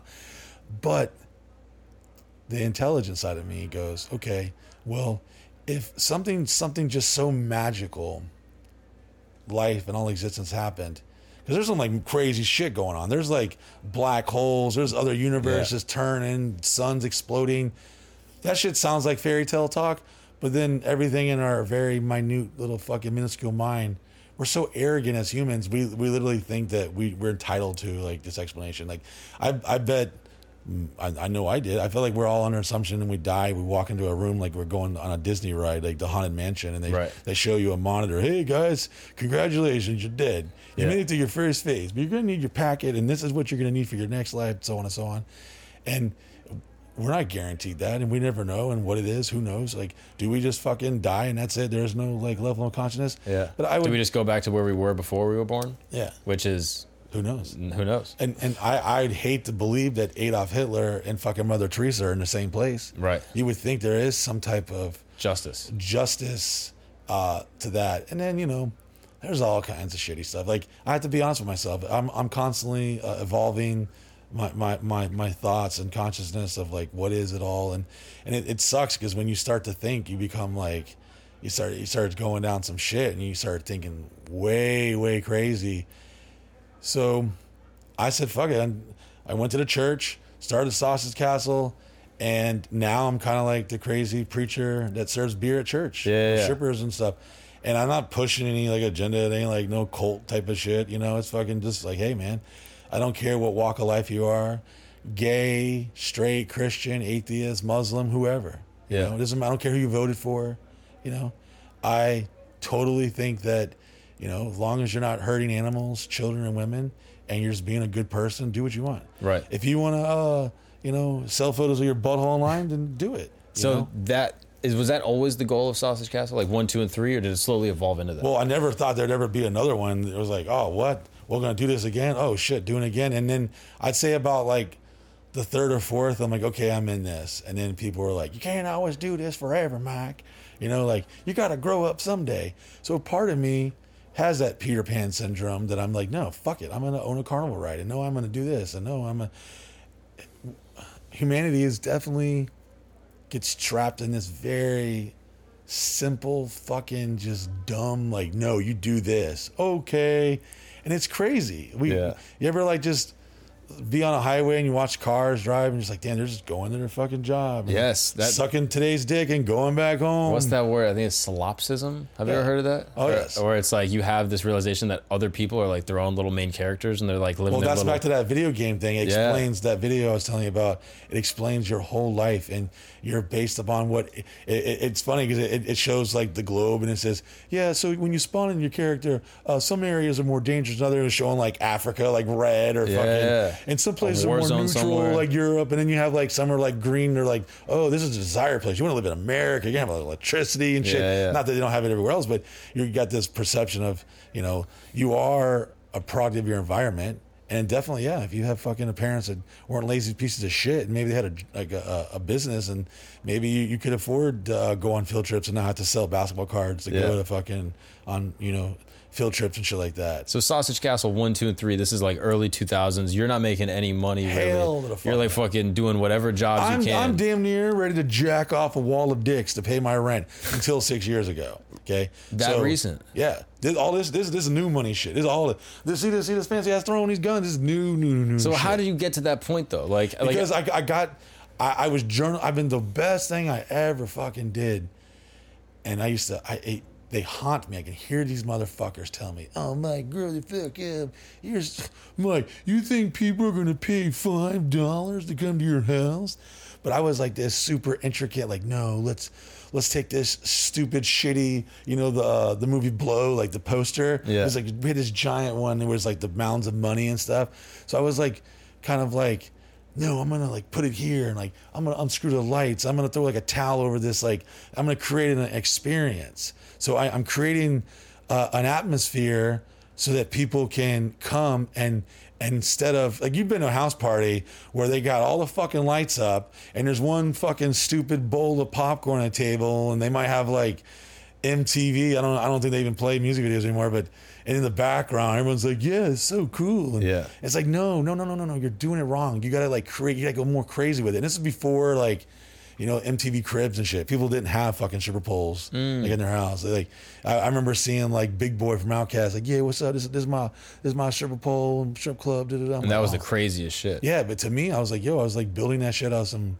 shitty ass PVC pipe from Home Depot and just creatively making spaces to get different experiences from people. And is it because temperature, light, sound, the smell, the way that things look. You're learning the science of the party. Exactly. There's a lot of science to it, you know, like that John Taffer from Bar Rescue, like the butt funnel, man.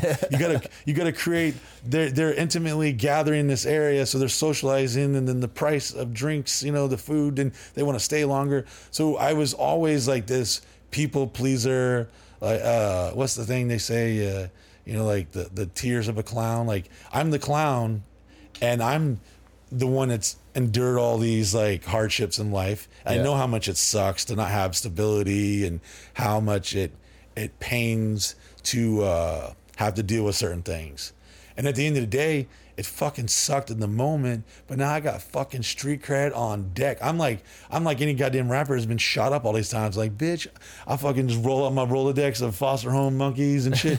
I'm like, come at me. I got street cred for days. Yeah. And that's where sometimes I feel now my brand and what I'm doing is cheapened, because now it's like, oh, now they got money, which the ironicness of it is, it's like, more money, more problems, as the great prophet Notorious B.I.G. said. And it's, I couldn't, when you're broke and you're angry at these kids that have Jordans and you're watching them drive these fancy cars their mom and dad buy them, and you're fucking bitter. You're like, fuck you. But it created this passionate, insane workaholic psycho in me to just go and get it. And I hate to sound like some fucking bullshit, like mystic type of guy, but like energy's real and what you put out there.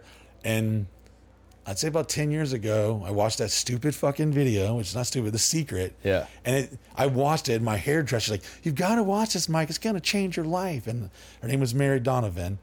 And she showed it to me. And this is before like YouTube. You could just go pull up anything you wanted. Like I was on YouTube. I was one of the first like 100,000 people on YouTube for sure. Wow. I was telling people like, yo, this thing called YouTube, and like, what do you mean? And I was doing what they call podcasts now. We called it internet radio. And I in between throwing these crazy parties, I won this contest where they called it Home Invasion. Shout out to my buddy Buckethead and Bull. A local rock station here. I love that all your friends just have like objects for names. Yes. You're like, we got Turbo, Squid, Octopus. Did you meet Turbo last night? I met Turbo. Yeah, he's good dude. Him he's and Pandora, a great guy. We loved them. So this radio station contest I win. They do a live broadcast from my house. I'm learning the internet game. I'm working at Clear Channel. I'm being the intern, bitch. I'm learning a little bit of this, a little bit of that. My big ass head got all these hats on it. And you're still throwing parties the whole time. Throwing parties, that's paying rent. I'm flipping kegs. I'm fucking, all right, it's scary ass shit. You know, sometimes, you know how many times I went to the Hard Rock Casino to fucking try to flip my rent money? Like I lived in my house one time for 14 days with no power. Like nothing is more demoralizing than like watching someone like talk shit about you because you're broke and you're a fucking loser. I have certain girlfriends like voices in my head, like, you're fucking loser, Mike. You never do nothing with your life, and you need to grow up. You can't do this forever. And I did believe certain things. I'm like, yeah, you know, I'm like 25 now. I can't just throw parties. Right. Oh, like, really? I gotta grow up. At a certain point, you were like, yo, I might just throw it away. I thought about it. You get a job somewhere. When you're homeless, you're fucking, you know, sleeping in your homie's garage or some shit, and you know, I would acquire all kind of shit. I've always been like a dumpster diver. I'd be picking up. I had every fucking. If you had a pleather couch in Central Florida in the last 20 years, I may or may not slept on it and had it. And at one point, I was like putting couches around my pool and just like weird things. So people come over like, what the fuck? He has this whole room that you know, blah blah blah. All these other crazy things we were doing, painting different bright crazy colors and just and I was in the music industry, so I had people come over recording. And, you know, I'm having some of the biggest artists in the world coming over and recording at the Sausage Castle. Like who? Everybody. I've had the biggest music artists, and I've had, you name it, Machine Gun Kelly. Yeah. Okay. Post Malone. Post Malone had his 21st birthday party at my house. Not this one, the Sausage Castle 7 prior to here. Really? Yeah. And I'm meeting these people very, very early in their career. Right. Like, I was trying to convince like girls, yo, you need to come over here, holler at my boy MGK.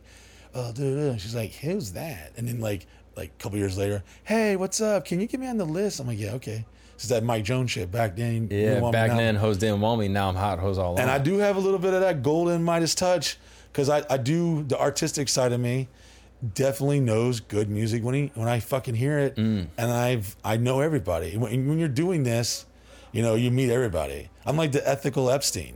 No kids are getting fucked here. All right. But every important person, I'm talking, I've had CIA agents here. Really? Oh, yeah. Like, that I'm homies. I could call right now.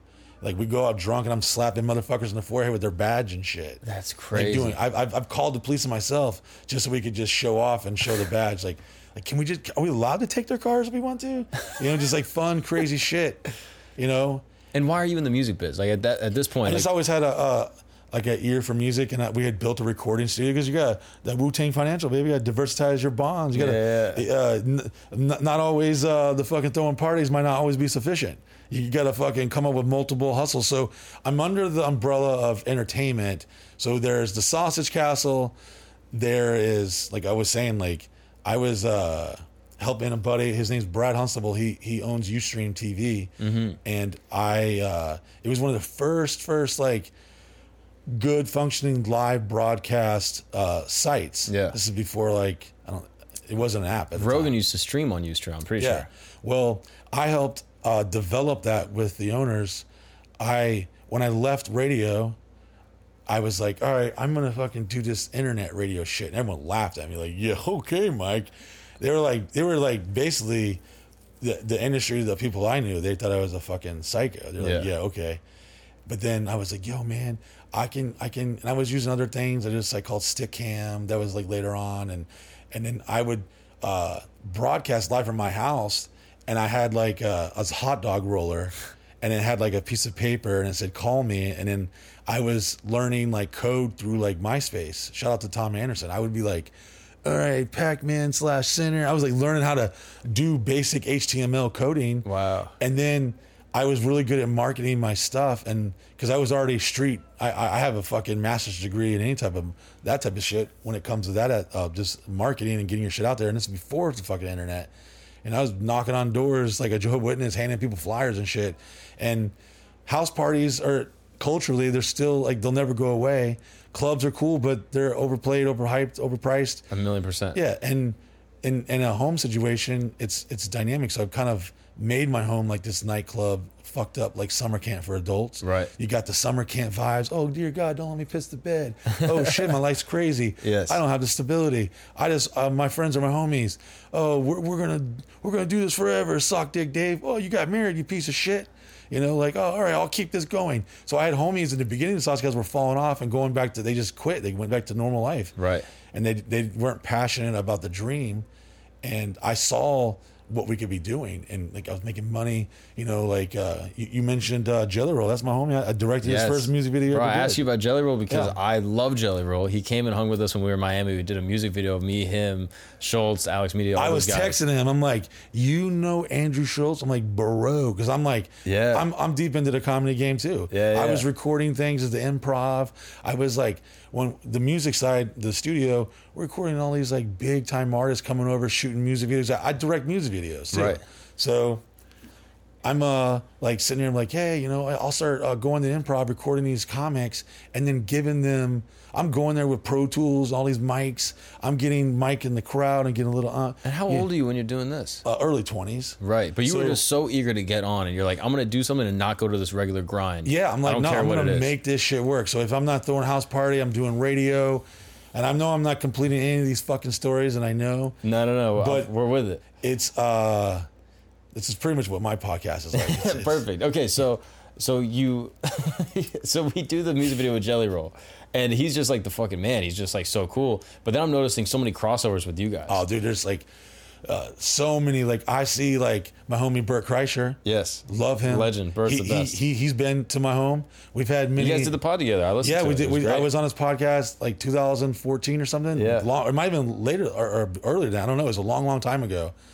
And this whole podcast shit, I had a little chip on my shoulder. I'm like, pun, this will do a pun. So I got mad because I was doing it was like if you watched like the old school like public access TV. Yeah. I was broadcasting my home and my life before like social media, like before everyone knew about like, yo, there's this thing called MySpace, and I was posting bulletins and putting in like a chat room. I'd have my different cameras on Ustream.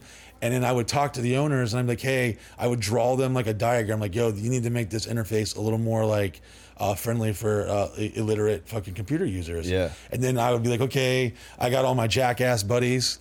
They're working because I'm doing stuff with Jackass. I'm like booking all their appearances and tours and shows. And then I'm learning stuff from like my buddy Steve-O. I'm watching everything come together, and I'm getting friends thousands of dollars to pay to a club he doesn't want to show up at, gets drunk, destroys shit, and I'm seeing all this like crazy shit go on, and then I'm realizing like, I could do this version, but I wouldn't have to have this person, that person there, and I know how to babysit like a bunch of crazy assholes and have the respect to know that we have to show up on time. Like I was always ethically business, like perfect. I never fucked anyone over. Never, I've always under promised and over delivered. And just my work ethic alone, I shit on anybody. Like I'm mad that I have to sleep. I sleep 4 hours a day. Really? If that. How much you sleep last night? Hour and 45 minutes. Wow. But then like you're on right now. I'm on the rush and excitement because something inside of my fucking big ass head just rock hard Willy loves seeing people come, and maybe it's on this like Willy Wonka type of shit, like come enjoy this world I built for you, right? And everything I'm buying is for everyone. What am I gonna? That scramble I think fits like 16 people. What the fuck am I gonna do? Write this shit by myself? Right. Yeah. Everything's for the people. Yeah. So. And luckily, that's worked out with my finances too. Like, I got audited. They were like, "Yo, what the fuck?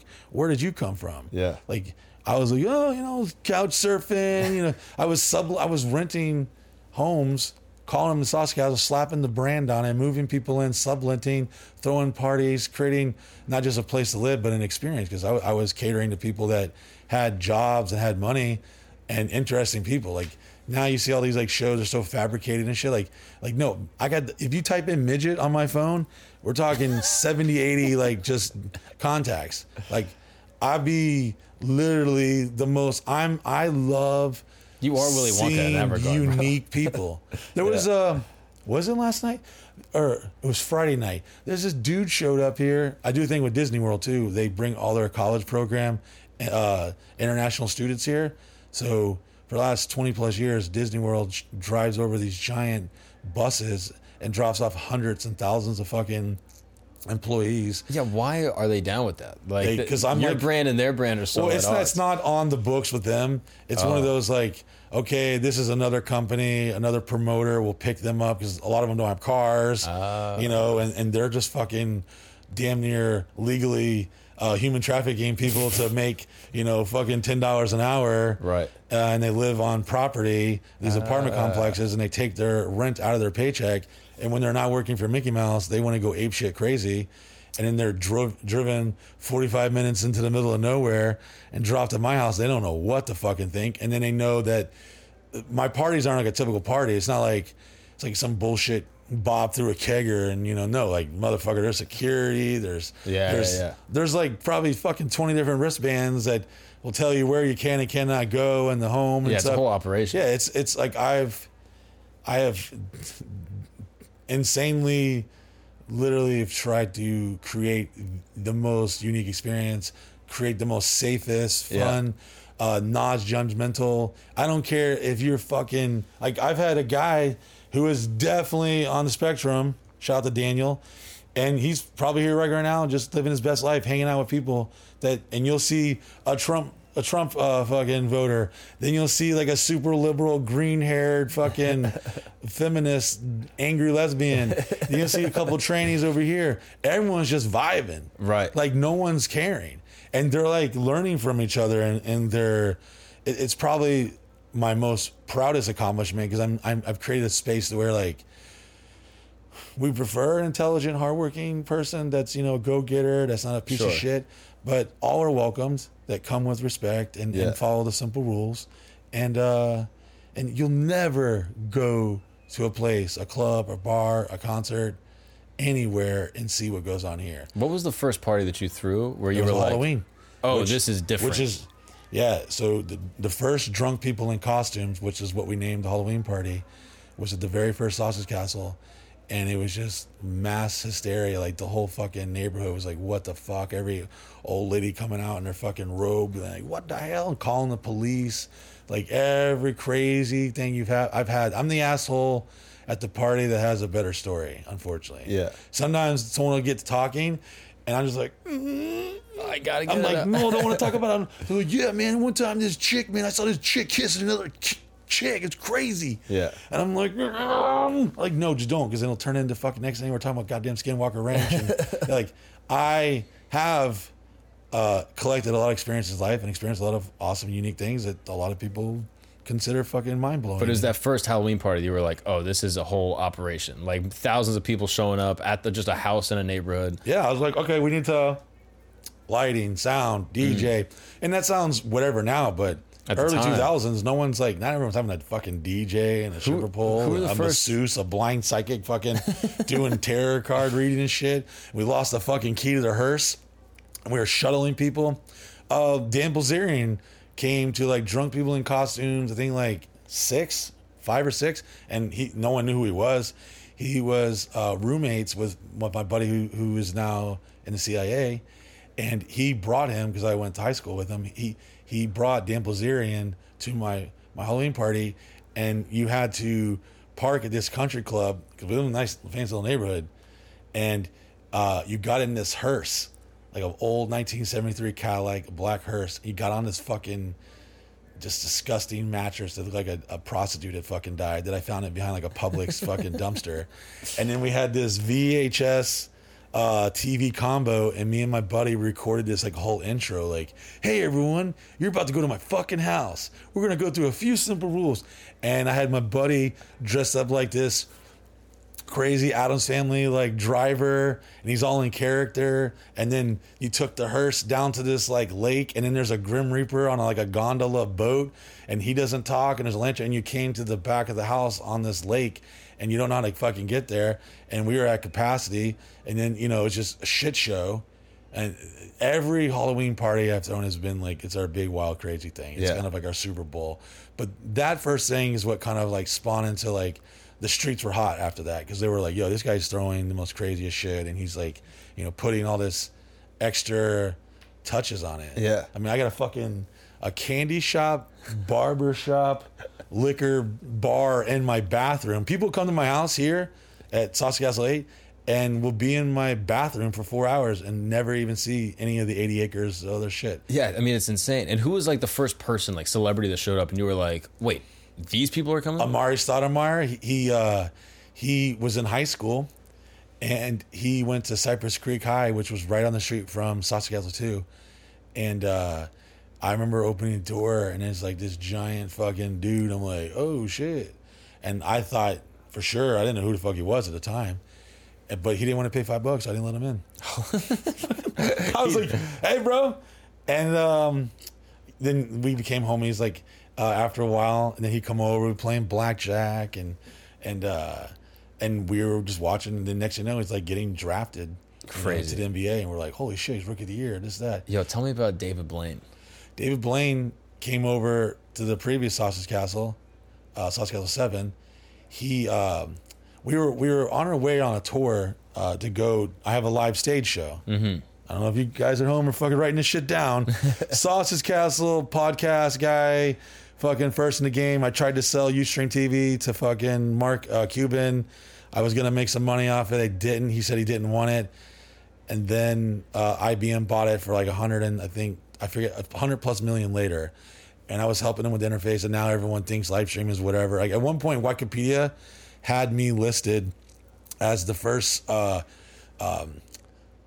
entertainer to broadcast live on social media. Wow. So like I was one of the OGs Now it's like 10-year-olds are running around their fucking iPhone, recording everything, fucking live whatever. I'm streaming. like, motherfucker. You had no I was idea. connecting firewire cables. I was running tape. I grew up in a tape era, so I was like, no, we're not going to use that damn digital card. What if it fucks up? We'll never have these memories again. Hilarious. Like right here, behind here, I have literally like 500 plus like tapes. I've been filming all this. Yeah. So I'm the dude who can be the asshole to probably tell you a story, and then boom, I'll just like show Have the you. video. And You you're and like, Steve-O are like that. Yeah, yeah. Steve-O's got everything on tape. he totally does. And I was at one point I was like, it was in the middle of his bad area.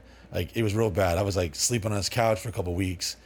And he's like, yeah, dude, if you want to stay here, you can stay with me. I was like, I've been here for 2 weeks, dog. And he's just going apeshit crazy. He was in the middle of his like rap career. And so all my jackass homies, I was basically like getting them books and doing shows and being like their babysitter, trying to make them money. And Steve-O is just like one of the most amazing human beings, and I'm so proud to see like where he's evolved to now. He's in a great spot. Oh man, because there was like His comedy special, the intro to the special is crazy. We filmed it here. Really? Did you see it? Because I actually haven't seen the full like thing. I saw a sneak peek. I don't want to give it away, but it's well, crazy. there's a helicopter involved. Yeah, okay, yeah. that was all filmed here. Really? Yeah. Oh, that's insane. So I directed and produced that part of the production of it. Oh wow. With the rest of the team. So yeah.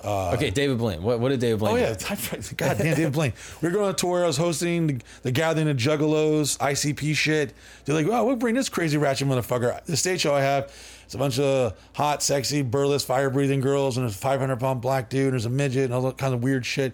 And we got an email from ABC, or it was David Blaine directly or someone. They're like, hey, we need a place to shoot guns. Can we come film? I'm like, yeah.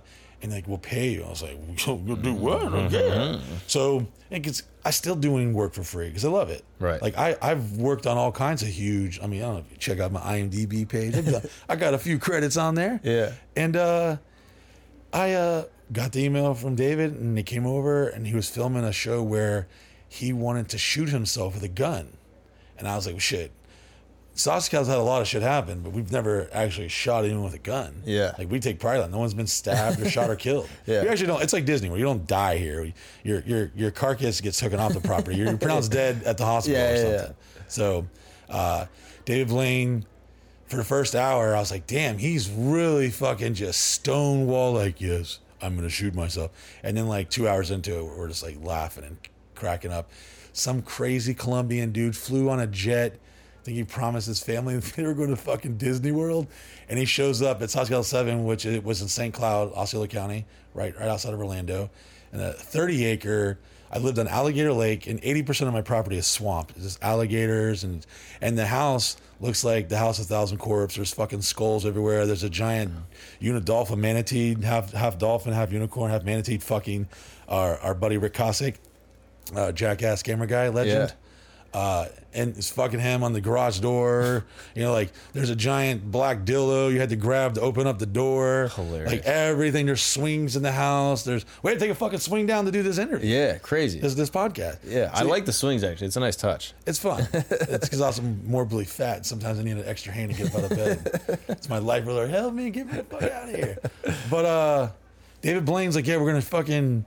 I'm gonna fucking shoot myself. This Colombian who comes in, and I guess he makes like this crazy special like Kevlar clothing that like every president, every king, every prime minister, whatever the fuck, They're all secretly wearing. yeah, they're all like, a lot of their clothes are bulletproof. Interesting. And he puts on this jacket.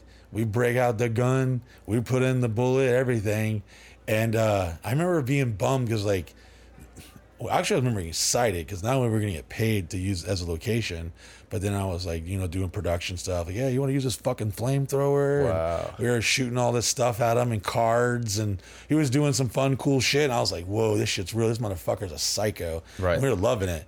And we got paid to shoot, and I was really excited about the Publix food. We were really excited because we were broke as fuck. And we weren't even having to get enough gas money to get where we were. We were in a short school bus with no AC, with 20 people traveling the country, like pulling up where homie Wiz Khalifa, like coming up on stage and our whole circus crew doing a live interactive stage show. So if it wasn't for David Blaine, we wouldn't actually got to our booking because they send you a deposit. You're broke as fuck. You pay all the bills then, and then you got to borrow more money by the time you have to go there to get there. Right. Thank God David Blaine came over and shot himself with a gun. And he shot right in his himself? chest, yeah. In the chest? Yeah, just like this. And it stopped. And then I was like, mind blown. I was like, holy shit. Did he shit. film it? Yeah. Oh, yeah. Yeah. It was on like his TV show. Oh, he actually put it out. And why couldn't he just do it? Why did he want to do it here? Like, why couldn't he just go to like... You couldn't like, you can't shoot guns anywhere. So you come to Sausage Castle to blow shit up and do crazy stuff. And I get in these circles, and you're in the entertainment industry. Yeah. You know some of the coolest, most famous motherfuckers on the planet. You've had literally, the most seen and subscribed YouTuber in the world, Mr. Beast, just sitting there hanging out with you for fucking hours. Yeah, he's the best. All these amazing fucking people. Once you are in business and you're ethically doing what you're supposed to be doing, not being a piece of shit, not fucking kids or raping bitches and, running fucking puppy mills or whatever the fuck you're doing. Yeah. And you're passionate and you're hardworking and you love doing it, man. If you just stay insanely on that road, eventually, mathematically, the universe can only shit on you so much. Right. So then you eventually you get in these weird situations. It's almost like every week I'll get a text. Even your DM, like, hey, what up? I'm like, dude, oh man, okay. I know that handsome motherfucker. I was like, I know he's from here. And my boy Miguel's like, yeah, he's been doing shit here around Central Florida forever. So Florida boys, exactly. We gotta stick together. Exactly, I'm with it. I'm like, yo, man, y'all killing it. I appreciate you, man. All the Netflix stuff you're doing, all the pods. Yeah. And I'm a huge fan of Andrew's comedy. It's smart, intelligent. It's brave. Not to us, it's not. But to everyone else that lives in this like simple, oh, don't cancel me. Yeah. He's saying what everyone's thinking. And he's doing it intelligently. It's fucking hilarious. Yeah. And it's so good. Like, I remember Andrew would be like, yeah, turn your phone this way. Yeah. And I was like, bro, I was just watching, taking from a distance. And I'm not like a hater. I always like show love and appreciate when I put respect on it. And then I'm like, yo, he's like fucking with my boy Jelly Roll, this, that, all these other people. Yeah. All these like cool people are like coming to my fucking house. It's all connected. For years. And next thing you know, you're fucking doing stuff with Elon Musk and shit. I get to go on SpaceX, NASA missions. Wait, really? Yeah. What do you mean? All right. So shout out to Steve-O because he brought my buddy Walter, who's now like my homie. Like we talk like fucking every day, always texting and calling each other. And he is like the most badass fucking like pilot on the planet. And he's done like some crazy shit. Like I don't even know everything. He was doing stuff with like contractors like Blackwater and shit. Yeah. He wasn't killing and shooting a bunch of little Afghan kids or anything. But he was in it. He definitely got some stories. Yeah. Well, we used him as the pilot to do this particular thing. So if you go see Steve-O's bucket list tour, you'll see an intro that can only be seen there. And we filmed the beginning of that here at the Sauce Castle. Yeah. We're like building the most craziest shit. We're talking like we're like a ratchet, no budgeted Universal Studios. In Hollywood, it's overpriced, overhyped. It's difficult to work inside. Yeah, we directed a music video for 3 6 Mafia, and we had to spend $10,000 to have a fire marshal on set, and all he did was fucking read a book outside. Yep. I was like, there's not even fire in this video. Yeah. There's girls twerking in a living room. Which that's fire. With Juicy J and DJ Paul, like Project Pat. Like, what is he? Only fire they're doing is smoking that fucking fire ass weed that he's smoking. So when did you actually start making money? Like, when does that I get happen? little licks here and there. So the stage show, I was doing like the shittiest shithole bars, performing in front of people, basically bringing the Sausage Castle to a bar nightclub near you. Mm-hmm. And then I was like, all right, we're gonna do this, and we're gonna get like 500 Hot Pockets, and we're gonna have like clowns at the end as they come out and hand them out to the people, and then we're gonna put our stickers on the Hot Pocket like little sleeve, and then we're gonna like, I was when I saw Man on the Moon with the Andy Kaufman story, I was inspired how like they would take everyone from Carnegie Hall like in a school bus and take them to a cafeteria and a Santa Claus and cookies. I love all that like crazy experience because I want people to like have this unique experience. That's why I go the extra mile and do all that. And I'm a very troubled soul. Yeah. And I'm not like on some Robin Williams, I'm gonna kill my shit, but like I know how much life can be, like how heavy it can be, and especially now more than ever, mental health is like, now it's like, you don't have to be a pussy. Now you can like talk about it. And it's important for people to have some type of escape from the harsh realities of life. And people can say whatever they want about me on the internet. They can talk shit, whatever. I don't care. Like, I used to be like, I remember the first time I saw someone on MySpace write something, you don't like, oh my God. I was I was shook. I was shook. You're kind of sensitive in that way. Yeah. I'm a little petty every now and then. I'm like, oh, motherfucker, block. I love it. Yeah. It's but the actual... I keep the positive energy around me, and I used to hold on to shit. I used to hear, I had, back to the secret thing. Ooh, I circled back. I watched that thing, and at first I thought it was a bunch of hokey pokey shit. But then I was starting to see that, like, okay, I wake up in the morning, if I stump my toe, then, oh, fuck, the water's not on because I didn't pay the bill. Oh, shit. Then you spiral into this, like... negativity. Yeah, it is somewhat connected. So you can definitely manipulate the universe in your favor if you play it the right way. Right. Okay, and so... you don't listen to every, oh, you have to do this. You think outside the box, you do it. And know it sounds crazy, but you say, all right, fuck it, I want to do this. And you do that. And then you just do it. And then you don't fucking take no. And you just keep pushing, keep pushing, and keep pushing. So the actual money, though. Like, when did it start getting... So the stage show. Yeah, no, I'm wearing you down. I know. There's a lot of shit. There's Elon Musk over here we haven't got to yet. We're going to get to SpaceX in a second. Yeah. But the actual, like, money, where it's like, oh, now it's different. I was throwing parties, and, like, I was charging people, like, 20, 30, 40. I remember the first time I, like, wanted to charge someone $100. And I did it like, all right, they're not going to do this. And they did it. Like, and then there was like people like bootlegging, like selling counterfeit like tickets to my shit. Wow. And this one guy, if I find him to this day, we're gonna have it's on site. He made like $5,000 off me, and selling all these tickets. And then these people were showing up, and I'm like, yo, what the fuck is this? And I was like, all right, well, just let them in. They fit money. Let's just let them in, and we'll worry about it. We have a line because like there were times where these Disney kids would come, Disney college program students. I call them kids. I'm 41, but. They're all fucking showing up, and it gets very overwhelming. You get a lot of like, you gotta have the sense of urgency of a psycho. Yeah. Like I'm running around fucking sweeping, mopping, moving things around, and it's created a very bad OCD. Like I won't even go to bed until my floor is vacuumed. And I'm straightening things up, and I haven't always been a pussy like that. I always like would make fun of people. I'm like, yo, you're fucking crazy. But I got so engulfed into making it better and better and better. That the attention to detail, like right now, I'm probably like, I hope one of the guns aren't dusty behind me. No. And probably one of them is. But making money, throwing parties, then I started posting like shit that normal people wouldn't post. People were like, yo, Mike, you just posted that slow-mo cum shot is on your story. You're not supposed to put that on your Snapchat.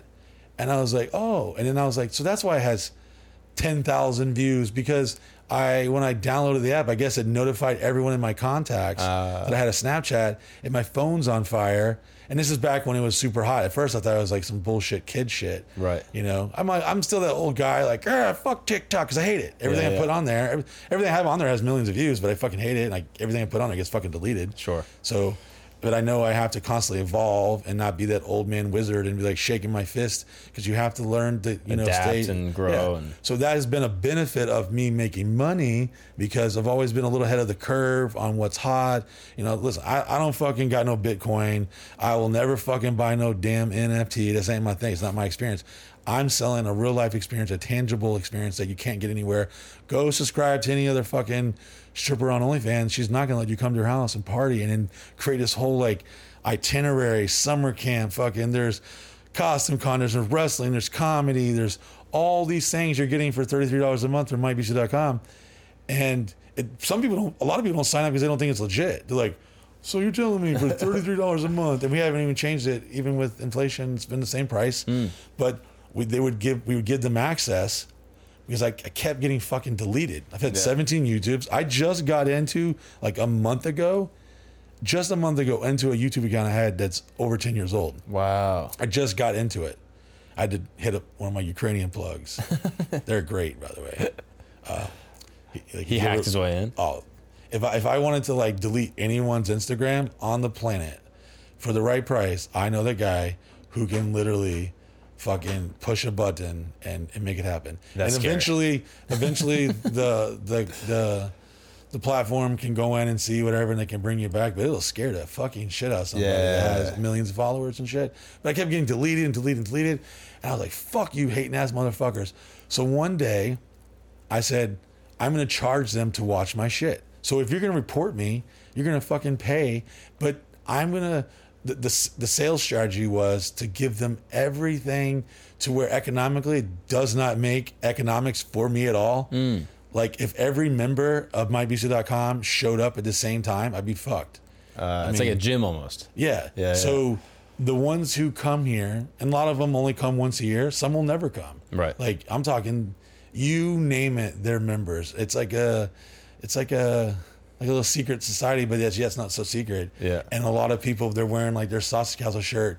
They'll see each other and they'll be like, oh, and then just become homies. And it's like a community. It's like I hate to say all this weird fucking sappy like family shit, but it is. It's like we're a bunch of degenerates that find a common ground of like, hey, just be yourself. Yeah. Like the other day, there was some dude. I thought it was the fucking Quasimodo costume. Yeah. But no, he was, I'm like, oh shit, that's real. But he was fucking just slam dancing, going crazy. And I was like, and the psycho in me, like my heart, like just like flutters for a second. I'm like, oh my God, I'm responsible for creating a moment that this dude's probably going to get his dick sucked. Like our buddy Daniel, who's deaf on the spectrum, he had his first blowjob here. Wow. He drives for Uber and shit. Yeah. He's not full blown retard, okay? Yeah. I don't know what the percentage is, but he's definitely got some shit going on. But we're very honest and open with him. We're like, he's like our little fucking brother. We He's take your him under our wing. Make-A-Wish. Yeah. we make sure no one, like we fuck with our people. We'll be damned if anybody fucks with our people. Yeah. We're allowed to do what we want with them. We fuck with them, give them hell. But you're seeing a guy who has like, social dysfunctions, hard time socializing and getting social. They went to cues, homeschool like a pussy too long, so they don't have the normal social interaction. They don't have no skills, right? So, and we're throwing him in the fire, and then you got the dude that's like thinks he's too cool to have fun. We're like, no, you're a bitch. Get the fuck up and dress like this pumpkin, and let's have fun. We're forcing you to have like that childlike spirit of like it's the fucking no, we're gonna go play manhunt, we're gonna go fucking paintballing and all that shit. So once you start posting on Snapchat, all of a sudden people start coming in and they're like, oh, this is crazy. I remember, and then they're subscribing and all that stuff. So after having 6 Instagrams deleted, 17 YouTubes, I'm like over it. So I'm gonna charge them. They fucking changed my whole fucking life. We're talking like a dude who's living on fucking hot dogs, okay?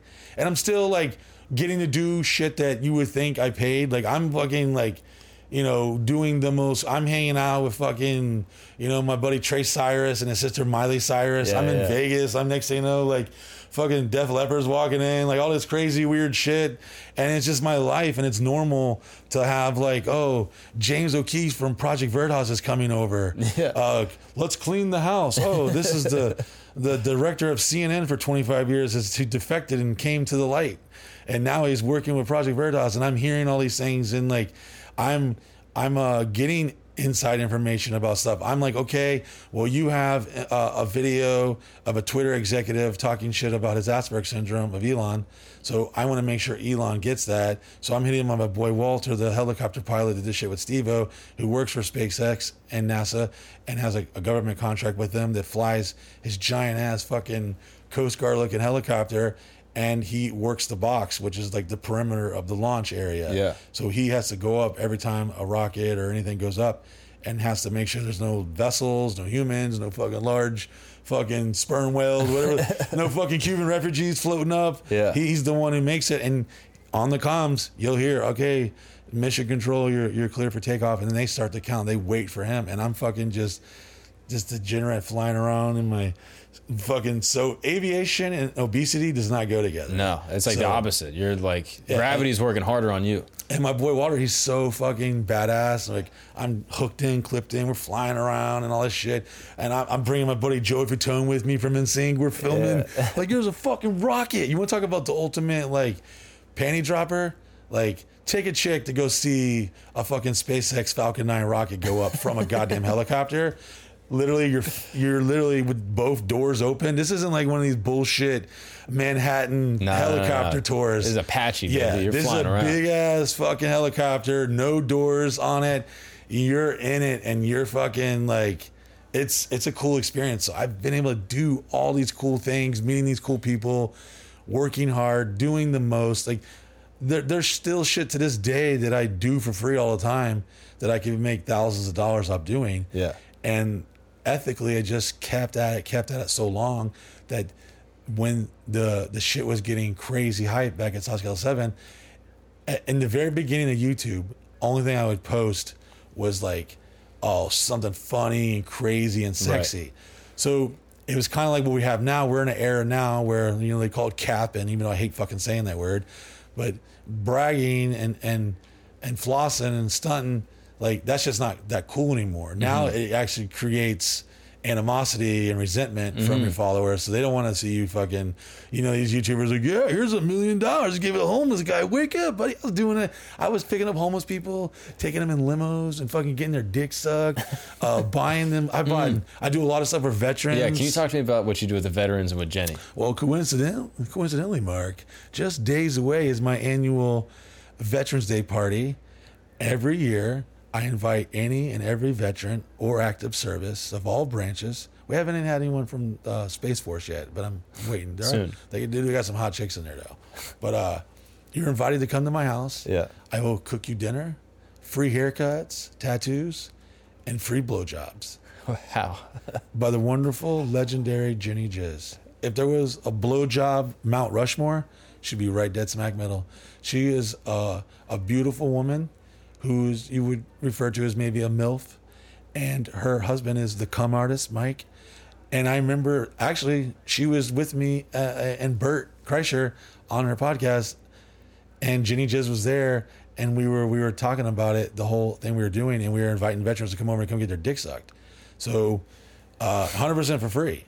People are like, what is he doing? He can't do that in the news. Like it's going everywhere. Like, and a lot of things changed for me when Vice came into the picture.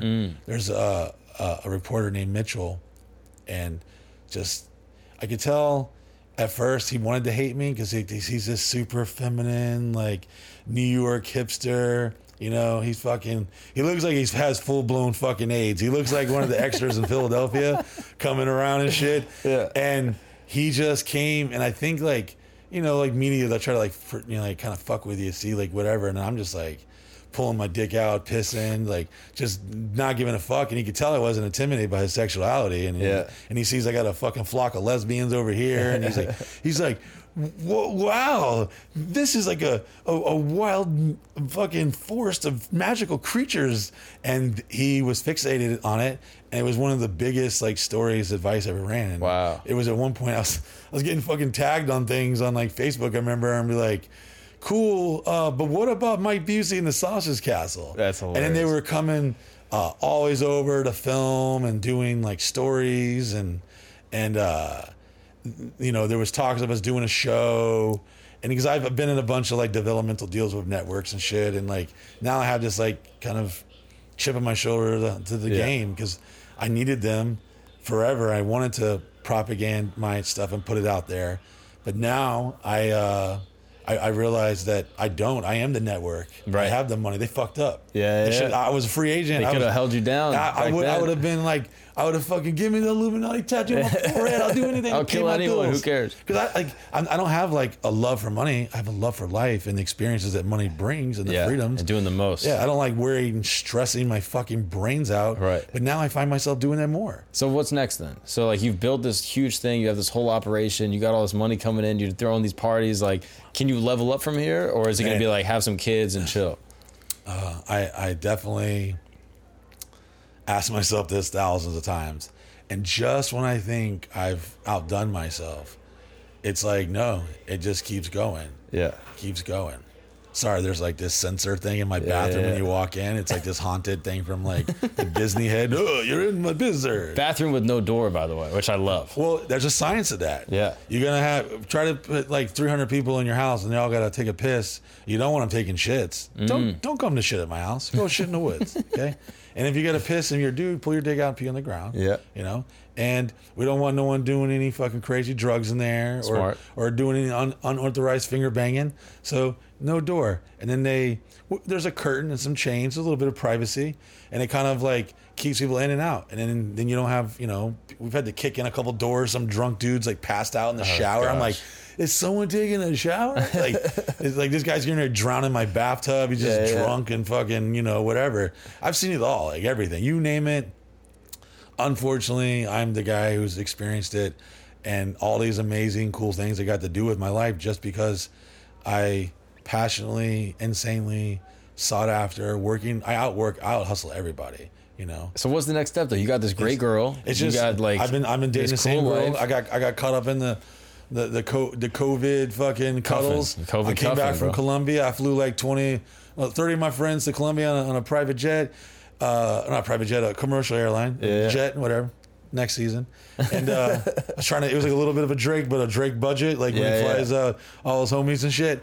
But, you know, got a bunch of prostitutes and shit and big old mansion. Flew in some of my members, like a sweepstake. Hey, you're going to come here and fuck all the prostitutes you want and get drunk. And I'm going to feed you. And we're going to go hang out with Don Roberto, Pablo Escobar's brother. And we're hanging out in his house and shit. And he's telling us stories. And yeah, I got stories about that. And it's crazy. But as soon as I get back, COVID, boom, whole fucking planet shuts down. Then now I'm having to like, okay, I'm having this Wolf of Wall Street moment. Like, we're not fucking leaving. Disney's shutting down. Universal I'm not letting anyone go. Because at one point, I had like 15 employees full time. Right. You know, and coming from a dumb motherfucker sleeping in a walk-in closet, you know, maybe I should answer that one question you asked 30 minutes ago. Fucking the money. I started charging. And I remember being at a Home Depot and needed trash bags, but I got scared. I didn't have enough money, so I put it back. And then on the way out, I was checking my bank account, and I seen a wire go for like $10,000. I got scared. I was like, oh, shit. I got excited and scared because I was like, oh, they done fucked up and wired. So the bank gave me $10,000. I got some fucking monopoly free parking shit over here. Yeah. But I was scared to touch it because I had never seen $10,000 in person at the time. And definitely not in my fucking bank account. Hell the fuck. Yeah, and when was that? That was not that long ago. 6 years ago. Wow. 6 years exactly to this month, because the last Sausage Castle 7, we transitioned from here. So that whole part, when people look me up online or see whatever, still to this day, it's like, hey, I heard his house burned down. The fucking county burnt down my house. Yeah, it's so insane. So for years, they were flying helicopters over my house, and they were fining me for allegedly running a nightclub from my private residence. Right. And the house was coincidentally built on 2 parcels. Okay, I don't even legally own this. One of my Jewish homies, we called him Israel, straight up from the motherland. Yeah. He is super shalom. Like, you can't even, he's like Borat. You can't understand anything he's saying. He's so unorthodox. His whole behavior, like, whoa, like, yo, you can't be saying that, dog. You're in America. He was like here hustling people, selling old ladies like fake air conditioned spray. Like, oh, you're going to die of mold. Give me $5,000. I clean it. And he came into the picture where he helped me buy the home from this original crazy redneck dude named Mike Brown, who had a contracting company, and they was making a bunch of money. And I went to go film a TV show, a pilot for MTV, and they needed a place to shoot guns. And I was literally 1 mile from UCF. I lived right on Alafaya, South 6. And I was having like Girls Gone Wild tour bus, like you name it, every crazy Seether, fucking every rock band, fucking Papa Roach, all these people were coming over, performing at my house. Like, I was throwing the parties that you see in the fucking movies all the time. And it's before social media. As that started going on, it was just tons and tons of like every 6 months, like, oh, this is going on, this is going on. This county is like, fuck you. As my manager Miguel says, you were the wrong kind of white. Because this is like just dinner. You hear the banjo as soon as you come into St. Cloud. Right. Obviously, it's developed over the years and it's getting bigger and crazier. But I'm living on this 30-acre land in the homeland swamp of America on Alligator Lake, and this crazy looking, fucking haunted looking castle. And you know how hard it was to get pussy when you met someone online and they showed up to your house in a giant fucking skull. There's a haunted strip club. Like they were literally like, no, thank you, and they would leave. I'm like, no, I know, it looks crazy. I'd have to be like having passed the phone around to other girls. I was like, yo, tell her she's not gonna get raped and killed. Please vouch for me, bro. And that's so funny. And they were coming. And they're like, what the fuck is this? All these people. I was bringing, anyone and everyone, like you name it. They were coming out there. And the county hated you. The county was like, who the fuck is this guy in our town? Yeah. And the home was built on 2 parcels. And when the economy, I think it was 2008, the homing crisis, my Israeli friend, he scooped in and got it on a tax deed auction, which I didn't know nothing about. Now I'm like a fucking damn near certified fucking real estate agent on shit. Yeah. So I'm basically renting a house. I'm in rental purgatory. I'm allowed to do whatever the fuck I want to this place. Anything as long as I pay the bills. And then my original landlords weren't paying the bank, so then next thing you know, I'm hearing foreclosure. I'm doing my live stage show. I had a residency at Club La Ville, the largest nightclub in America in Panama City Beach. I'm hosting spring break there, my whole crazy wild stage show every day of the month of March. That is my first stimulant of money. Right. See, and there you go. Live show. Yeah. Live shows. I'm like, yo, here's 30 grand, you dumb motherfucker. Right. I'm like, I'm rich. We'll live 6 years off this. And I'm taking everything this in the last 20 plus years and I'm reinvesting. Oh, we got to get an Apple computer so we can edit on iMovie 06 and all this other shit. I had a thing called Pinnacle. It was like hardware and stuff before all this like Adobe and Final Cut and all this stuff. I was learning to edit on stuff and putting it out on the internet. People were like laughing at me like, yo, fucking YouTube. What's that? That's like internet TV. Yeah. And I was just lucky to get out there in those spaces in the very, very beginning of it. But the county wants you out, though. County wants me out. They're finding me thousands of dollars a day for 3 things. Allegedly running a nightclub from my private residence. The home being on 2 parcels, okay? And then it's allegedly the EPA is saying the home was built on swampland. And the original builder worked at the county, so I think that like when they kind of pushed some papers through, next thing you know, here I am causing a scene. And lo and behold, just like every classic 80s movie, the big bad corporate America guy is coming in to ruin the summer camp. And Ernest has got to save the camp, and we got to have a car wash, and we got a Animal House, all these legendary weird science, Ferris Bueller's Day Off, all these crazy movies. We got to fucking save the Sausage Castle because my next door neighbor was the county commissioner and he was, his parcels touched ours. Oh, so he hates you. He wants had you out. way more of a reason to try to get me out there. And then this is early in social media. So what I would do is when this stuff was happening at first, I was only posting fun, cool, crazy shit. Well, when I got super real with my audience, they went from liking me to loving me. They're like, yo, this motherfucker is a goddamn G. He don't give a fuck. And he's fighting the man. Like, he's fighting the commissioner. We're at a summer camp. We're fighting the fucking man. We're out there like, fuck We just want to party, and they're trying to shut it down. They're trying to stop the party, and we're trying to keep it going. Meanwhile, all this, we're still pushing through. I'm doing TV shows in France. I did some crazy ass like show in the Netherlands. It was on like right before American Idol like season finale over there and shit. Like I'm getting like worldwide shit. Billionaire guys are hitting me up. Hey, I want to give you a show. That guy David Alke, he like owns part of like Coca-Cola. He threw me some money and made a show that I never even fucking seen that aired in Europe and shit. All these different stuff going on. So the whole world's watching me fight the man, and I'm not understanding what's happening. I'm not putting 2 and 2 together until I'm getting more information. I'm seeing, okay, all these fucking helicopters, they're swatting me, they're kicking my door in. On one, it was actually, coincidentally, a Drunk People in Costumes Halloween event. It was day 3, fucking the all of a sudden, vroom, cars flying down my driveway. And you see, I'm like, oh, here we go. My heart is like just beating on my chest, like, oh, I'm done. I'm going to pound you in the ass prison. What the fuck? And they think I'm like goddamn Pablo Escobar. Right.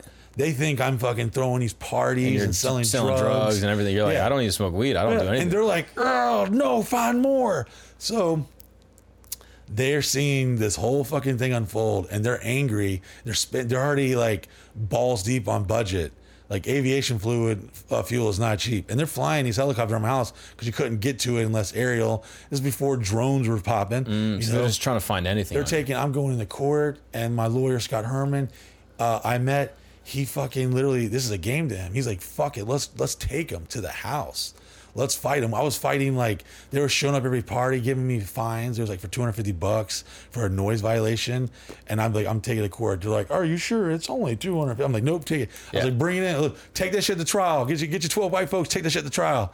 And I was like, let's go. And we were fighting it, and then they were playing tit for tat. Well, that one Halloween, fucking a task force showed up, and all ski masks, and there's just drunk people, like, just trying to wake up and stuff. And they went into a room it was a garage that I had put like bunk beds in, a pool table. It was like a little like private little Airbnb type of thing. And I didn't know this till later that night. The guy all came in, they started searching my house, and then like they were only in there for like 5 minutes. And then they walked out, and I remember this guy looking at me. He's like, Mac, did you think you could do this forever? We got families here. And I remember just looking in his eyes and being like, and you could see the chant, the talk, and I'm doing all this stuff for veterans, and some of these cops are veterans, and they're like sending me like these cryptic messages like, yo, bro, they're after you. I had one guy show up, and his wife drove his car, and he sat in the back of it. It was like some weird, like, and he was telling me all this shit the county commissioner's doing, the code enforcement officer. They were using, like, we're going to get him out of here by running these code enforcement fines so we can foreclose on the property. But you keep fighting everything. Yeah, I'm fighting it. So as I'm fighting it, I'm like, oh yeah, bitch, I'm gonna make you famous. Then I get all this shit going on. Well, I didn't know that day they had put a suitcase into this armoire, because when we went to get out for the third day, I'm like scared shit. I was like, what do we do? Do we still have the party tonight? This is day 3. Do we do it? I was like, oh, we gotta do it. I just reluctantly say, yeah, let's do it. Well, they had ran a fucking whole like roadblock stop on into my driveway. It was like a mile-long driveway, so you had to come in that way, and there's only one way in and one way out. That's it. So they did a perimeter, like they basically boxed up everyone coming in, everyone leaving, all getting pulled over, fucking cars ripped apart. What I did not know is they put a fucking suitcase of drugs. Like basically, you're a drug dealer starter kit. The scale, the baggies, fucking, Molly had just started popping around then. Right. And EDM shit started blowing up. So it was that. It was like, I had to call my camera guy, Pat, in, like, because I knew he was like, he fucking loved drugs. He was like, yo, bro. Nice, free drugs. Like, he's like freaking out. And you can see him shaking. He's like, bro, these are thousands and thousands of dollars worth of shit. I had him count every little fucking stamp of acid and stuff. And no one touched it. It was like $24,000 worth of drugs. Because it's a setup. Yeah, not at the time I did. Not at the time. So me being broke as fuck, I'm like, all right, well, let me take this and put them in some big ass like trash bags, tie them up, and take it way out in the woods and just leave it. Get it the fuck out of my house. Because you thought it was like someone left it there. Some drug dealer came and left it. Yes, at first. That's exactly what I thought. I was like, yeah, damn, no. I was like, huh? But then I'm like, wait a minute. You just got all these fucking guys with these ski masks on come in. They came in, they left. And then you're seeing all this stuff. They're basically trying to like set me up because they were doing everything they could. I had people coming over. I had like, hey man, I need some drugs. You can buy some drugs.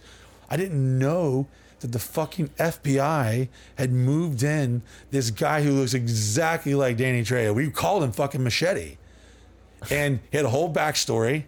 He was going to the MMI motorcycle school. He was a veteran allegedly. Right. And Mexican dude, like a Spanish looking guy, yeah. Older. Fucking real solid ass mustache. I mean, he looked like Machete.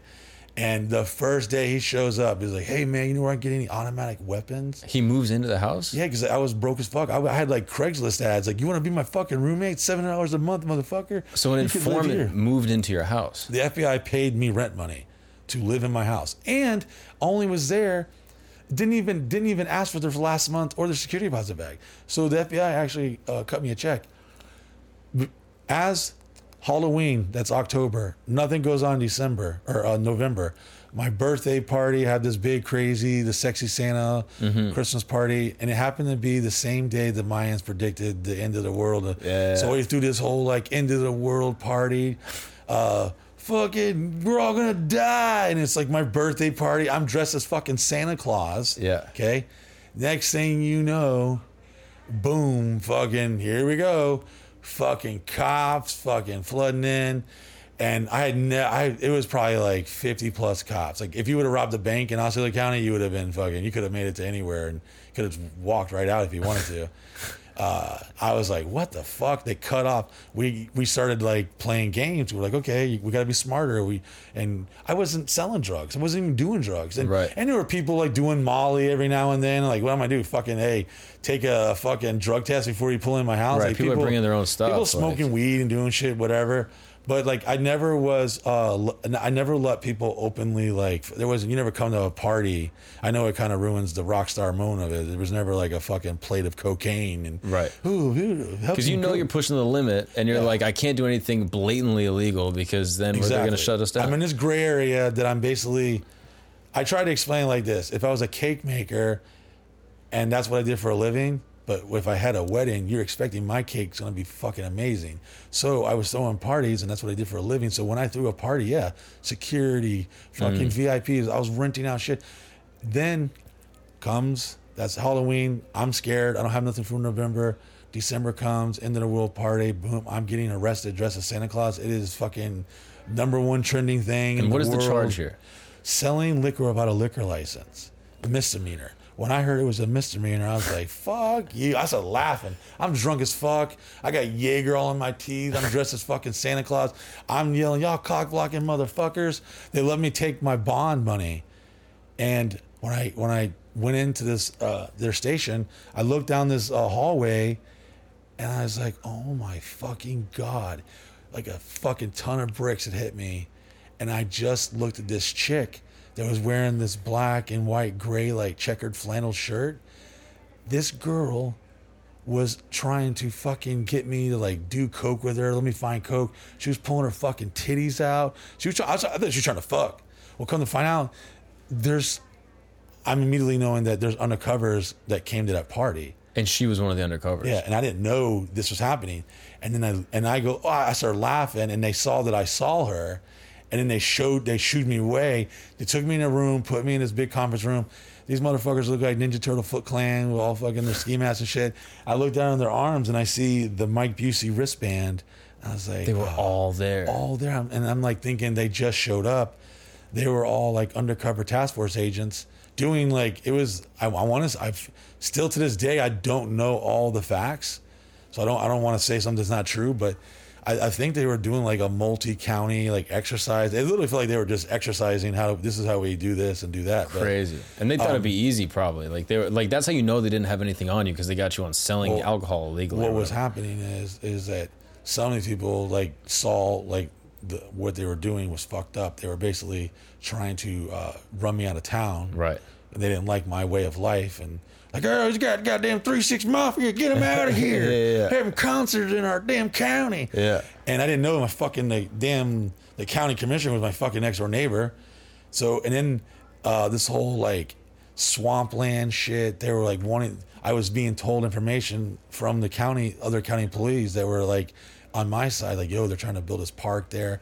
Then this guy like is selling, he's buying waste from Puerto Rico from a hurricane, this ash and coal stuff. He's buying it, and it's like he's getting like kickbacks on it and stuff. He gets arrested for impersonating a cop. It was all over the news. So the commissioner, Ron DeSantis took this guy's, pulled his card. This happened a couple of years ago. So no one even knows how corrupt this guy is. So your neighbor, the commissioner, is like buying up illegal waste, dumping it illegally, and impersonating an officer. And finally, the county is like, oh man, maybe Mark Busey wasn't so bad. And by that time, I'm already like, yo, I'm fucking rich, suck a dick. I'm like fat girl that went skinny. I'm like, bitch, you ain't got shit. I got a little chip on my shoulder. And now they know that I'm scarier because I can protect myself even more. And he's got dirt on him too. Yeah. So I'm going through this whole like, transition, but the plot fucking thickens. Okay. I'm thinking my life is over. I'm gonna have to get a normal job and go suck the day's dick and do my thing. Because you think they're eventually just gonna shut you down. You can't fight it forever. So I'm like, I'm done. So I go to my buddy's bachelor party. I literally walked home from fucking jail at like 9 in the morning because all my friends were passed the fuck out. I'm freezing. And it doesn't get cold very often in Florida, but this particular day is fucking cold as shit. And my fat ass was walking down 192 in a Santa Claus outfit, still just like, oh my God. And the money I took in to bond myself out, they give you a fucking check. And I don't have a phone on me. So what am I going to do? I have no cash now. I have a fucking check from Osceola County Jail. And I'm just sitting there and I get back. I go to Miami. I'm sitting with my homie like courtside at a Miami Heat game. And the next thing you know, my fucking phone, like the lights on fire. Tweet, like alerts, channel 6, channel 9. Then I start having like, oh God, I'm fucked. Like this is done. This is like 24 hours after the arrest. Yeah, they found some more shit, or they're trying to get me on a fine. Yeah, I didn't know what was happening. It just happens I just look like the fucking most retarded looking motherfucker who just happened to get arrested looking like Santa Claus, and it just happened to be days before Christmas, and I guess it was a really slow news week because I was like, I have the video and the screenshots. It was like North Korea. And it was like I was the number one trending thing, and George W. Bush in North Korea was trending at the time, and and then it kind of like made me the solidification of like, you are the party legend. Yeah. You, even though it was like bullshit. And then as soon as that happened, I got the clap back because when I was in that room, that conference room, I looked down. And I said, listen, motherfucker, I took a picture with you. I was like, and your bitch over here, she was pulling her titties out, this and that. I was like, fuck all of you. I was like, y'all fucking purposely trying to trap me. This y'all wasting tax dollars on little old me. Yeah. And all you could get because I was selling $5 fucking beers. Yeah, you have an informant in my house? Yeah, multiple. I didn't know. There was like, there's the 12. dude that's living there. Machete's like actually in the cut. And in the local gun store, these fucking assholes they failed to tell me the FBI called them one day until like a year later. Like, yeah, they were asking me about all your weapons. Are they legit? And so everything's on the books. Like, you're everything's legit. Everything's legit. Like they were coming to my house all the time, running all the serial numbers. I'm like, yo, my shit's all legal. We're safe. We're not doing anything. They fucking, one time I was in handcuffs for 4 fucking hours in my own driveway. They kicked my door in. They had helicopter, sniper, all this shit. I'm like, yo, like people just, they wanted me so bad. And it was getting scary to where I was like, I was tired of fighting. It was 10 years of it. Right. And so you're thinking about just giving up. Yeah. Let me find another job. Meanwhile, I'm on tour. We almost die in a fucking bus accident in Kentucky, by the way. I'm not a big fan of Kentucky. Bus flips over. My buddy goes out the window. He's all fucked up in the face. I'm lucky to be alive. I'm homeless, sleeping at a fucking O'Reilly's auto parts store with my pug, Jetta. You still no money. And I'm on the sidewalk. And I'm like still thinking that I'm supposed to show my followers the funny, the sexy, crazy. And one day that all changed. And I said, hey, man, I'm not fake. I can't be telling you everything's gravy and how awesome my life is. Like, I'm fucked. I'm done. I'm like, I can't take this no more. I would be like so emotionally distraught. And it was a very vulnerable, weird feeling to like tell them what was really going on. Mm-hmm. But it changed my life because I was just like, yo, man, I'm fighting this and I don't know what's going on. I don't know how far this goes into it. But when I started sharing that part of my life, that's when the shit went up. Everything. And then I was like, you know what? I almost died in a bus accident. Y'all are fucking hating on me. The county's trying to get my shit down because they're trying to come at me legally and I'm fucking making them look like ass clowns. Right. And now they got like, I was finding out about shit from emails from news reporter. Like, yeah, we'd like to talk about the foreclosure. You're probably like, what? They're like, you, like, they were... The county commissioner was hand in hands with Osceola County Sheriff's Department doing all this crazy ass shit. Like I literally, I tweeted at one point they had these bolt cutters, these big red bolt cutters they used to raid my home one time because I started chaining things up. I'm like, fuck you. Yeah. You're not invited. You can't come. Fuck you. It's my property. And I tweeted out, they had on a marker, it said, the property of Osceola County Sheriff's Department. And I was like, hey fuckers, when you want this, call me. And they call me and I say, hey, y'all fucked up.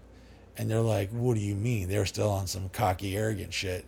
And by the way, I have no problem with cops. Most cops are fucking amazing. Right. And a lot of them were still amazing. It was the higher ups. Right. They were puppeteering things. Because there were cops probably coming to your parties. They were having a great time. Dude, I had this on fucking camera. 2008, a cop comes.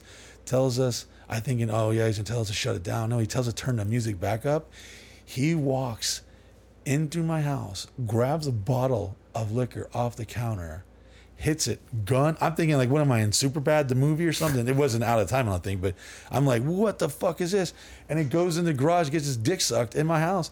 And I'm like, yo, this is the coolest cop ever. And On he told duty? us, on duty, bro, on duty. And I have footage of all this stuff, all this shit. So yeah, everything. you fuck with cops. You're not anti-cop. But here's where it gets crazy.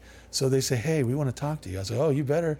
And you're like, oh, are you trying to threaten us? I was like, no, y'all just fucked up. You have me arrested on some bullshit. You spent all this time and effort and money. And now there's thousands of photos and videos of all you in my house and all you motherfuckers who are pretending to be someone you're not to try to build up cases and trap people.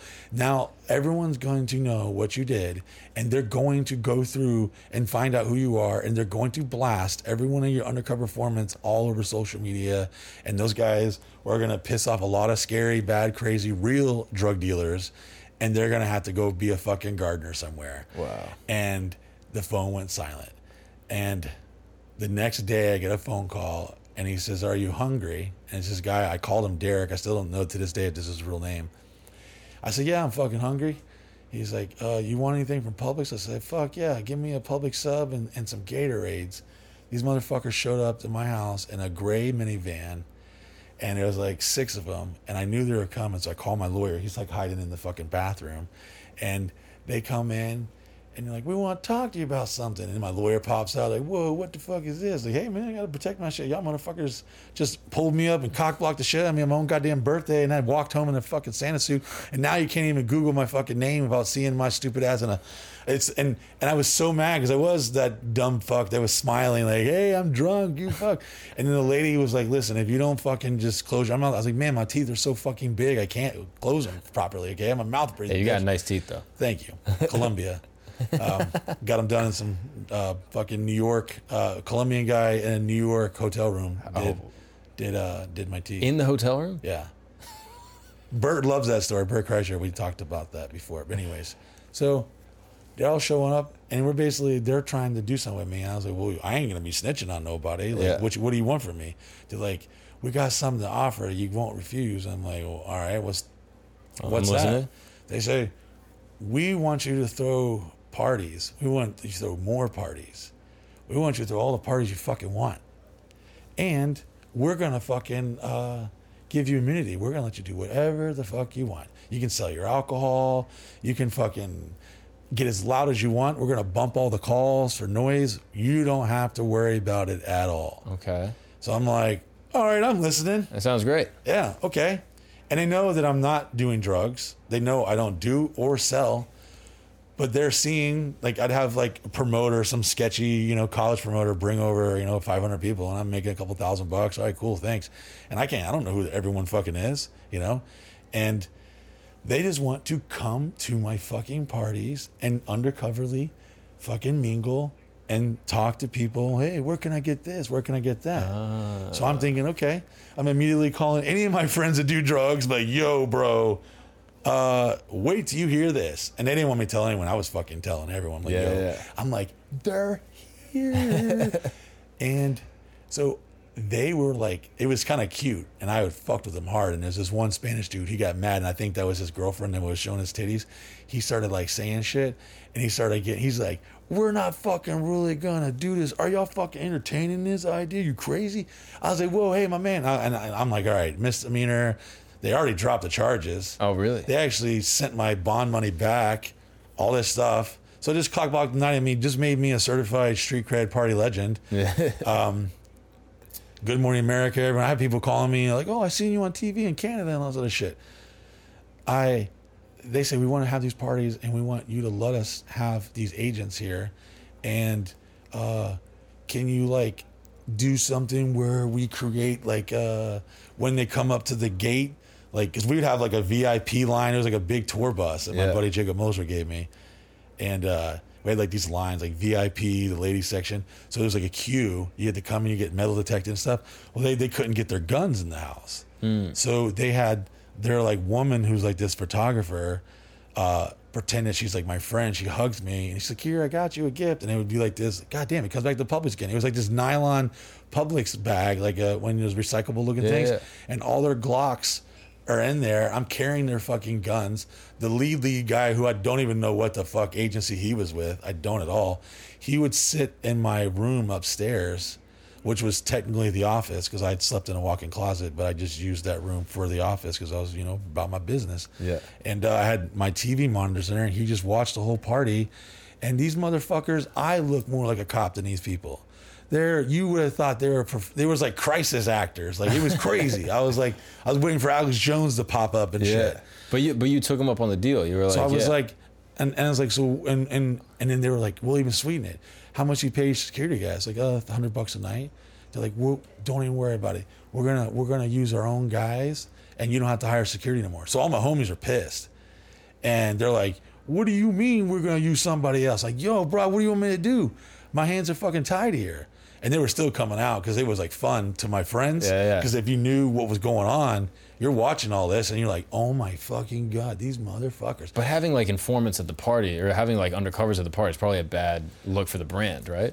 Yes and no. One reason, I went to fucking overdose and dying on some geeked out on fentanyl or some shit. True. And for two, I don't fucking do drugs. Right. I don't care.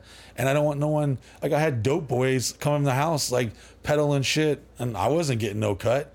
So he was he was cutting my throat on my own party and becoming a liability. So you're like, I don't do illegal shit anyway. Yeah. So why not? So at the end of the day, I rationalized it because they also said something very direct to me. They said, and if you don't do this, we will fucking ruin you. They said some very mafia shit. Yeah. Oh yeah. It was some crazy shit. It was super crazy. I'm like, damn, are they gonna, like, there was one time we thought they were trying to put like underage kids at our house. Like, we were so anal with checking everyone's ID and shit and signing in, like, so I was like, damn, what angle are they coming at? And they said, if you don't do this, you'll never ever throw another party here and we'll just completely, they had me strangled. So how long do you let them rock for? And the other rules were I had speculations. They could never arrest me. They could never arrest anyone on property.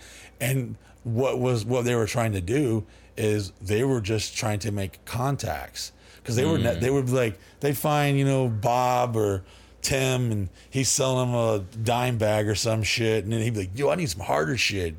Where can I get? They were trying to find weight. So they were trying to use, and these are scumbag dudes who were like coming to my house just to fucking peddle fucking drugs. Because like, I'm not gonna lie, yeah, people were fucking doing drugs, but it wasn't like in the open. It'd be like, oh, why is this guy staring at the bonfire for 4 hours and dancing barefooted? Yeah. So it was whatever. I didn't care what people personally do. I don't give a fuck what you do with your own body. I don't give a fuck. I'm not forcing my will and morality on you, which is completely contrast to where I came from, Yeah, but you're not going to protect someone if they want to do something illegal. Yeah, and they were liabilities. So anyway, they made me invincible to where I was throwing these parties. I threw a party like the week after I got arrested. And I remember that night there was a party and the neighbors were like, fuck this. Like, all these cars were in their driveways and shit. And I'm like out there trying to like police it, like, hey, I'm sorry about that.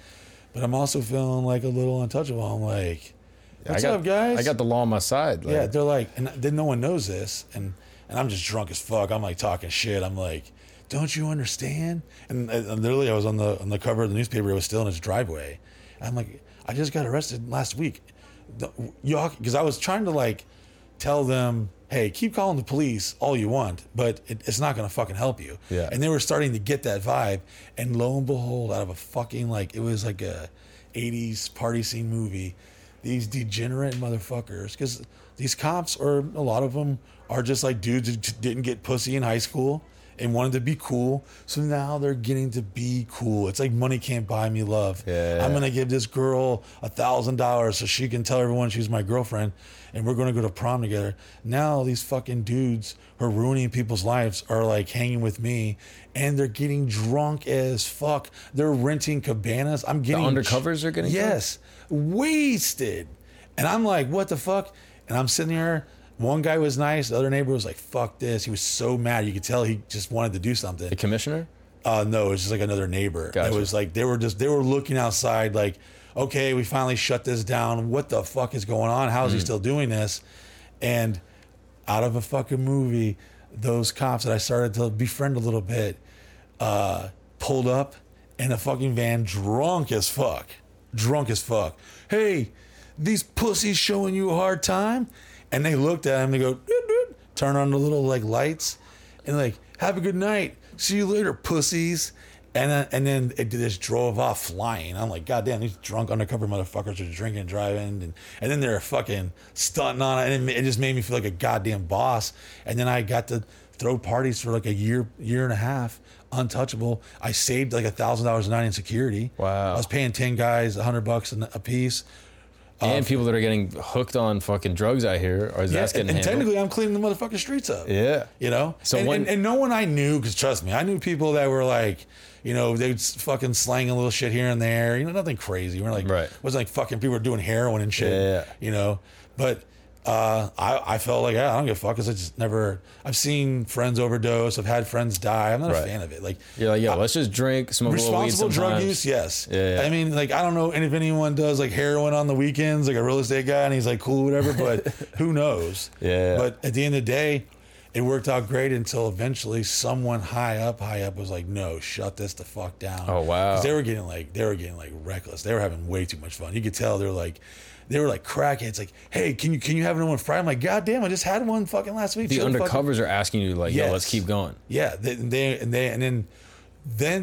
flipped it on me at the end. They basically just got all his intel and everything, and then they used the code enforcement to drive me out, and they're racking these fines up, and they were proving to themselves that, yeah, he is throwing parties and but we can't fine him every day. Technically, it's only one day a month or something, you know. We could give him that fine.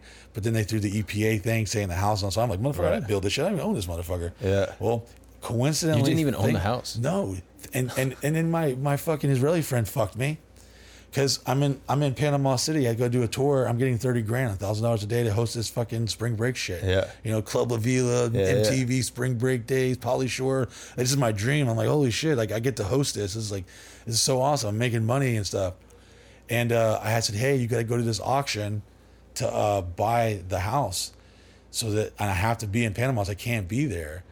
And he's like, okay, how much should I go to? I was like, I don't know. I don't even know why I even said this. I said, don't go past $100,000. He goes, okay. I go to work next day. He calls me, listen, I got it. Oh, you're going to fucking owe me forever. I said, how much was it? $100,000. And what I didn't realize, I basically told him what to fucking charge me. And this motherfucker only got the house for $25,000, which is what I fucking made that month. Damn. Okay? And I thought this guy's my friend. And he was basically just coming over, fucking hoes, partying, wilding out, meeting all kinds of other celebrities. He caught a lick off you. Yeah, he caught a lick off me. And I was like, you motherfucker. And then I feel like him and the county were in cahoots, because there were times like I did some like hidden camera shit, some James O'Keefe, Project Veritas stuff. And I caught them freely talking like what they were doing. I got all the recordings and stuff. And I think some of them were looking for like my tapes. Because, like, I had a lot of stuff that, like, it was like, yo, like, fuck y'all, I got you. Like, y'all want to come at me. One time they fucking raided my house. They said we were fucking donkeys or something.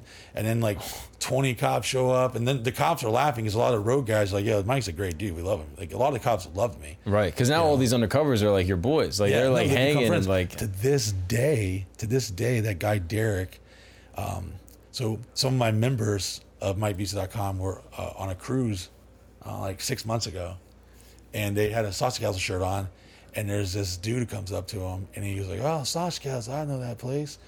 He's, yeah, I led the entire operation over there, and they're just looking at him like, yeah, okay, cool. He's like, yeah, for the FBI. And then they're like, what?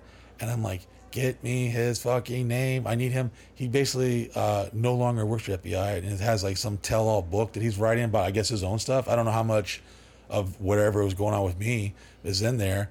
I was fucking this chick named Christine. I won't say her last name. She worked for the agency.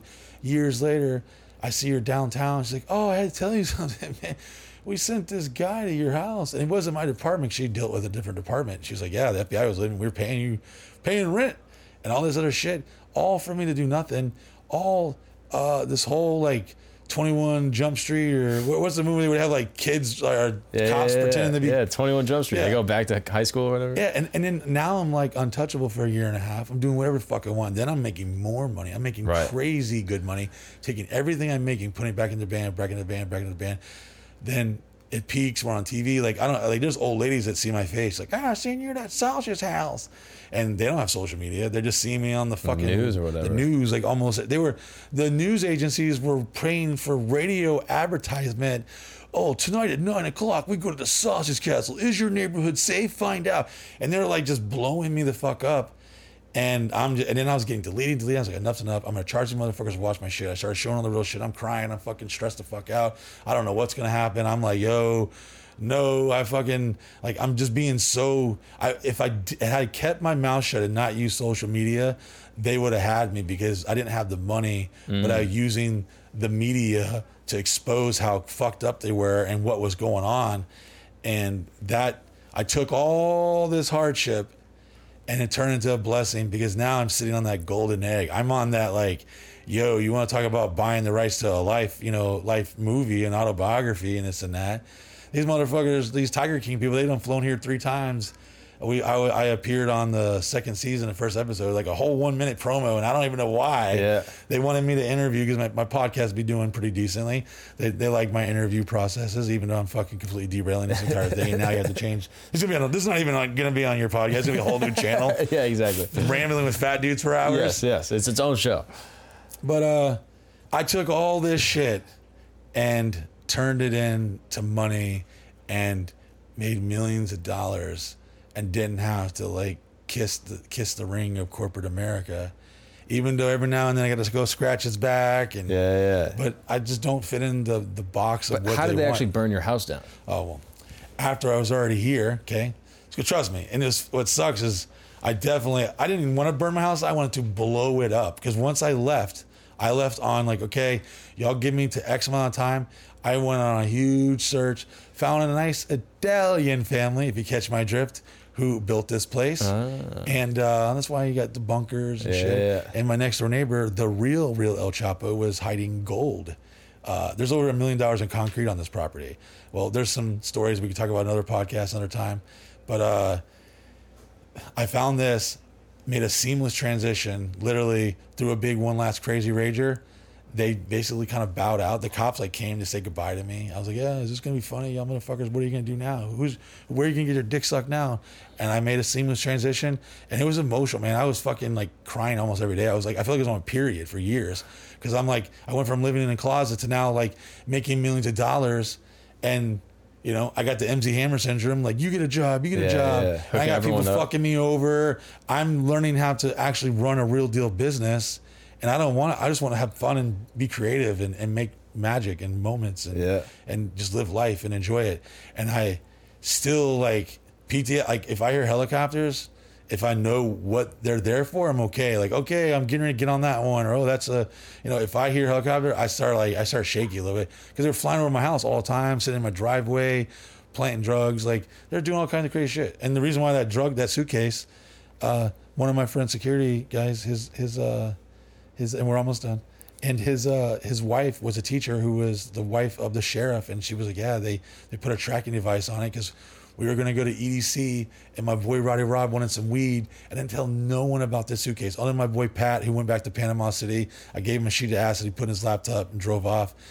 I kept all this shit in there, and I took it way the fuck out there, and I marked like a tree. Not my girlfriend, not my pugs. No one knew it.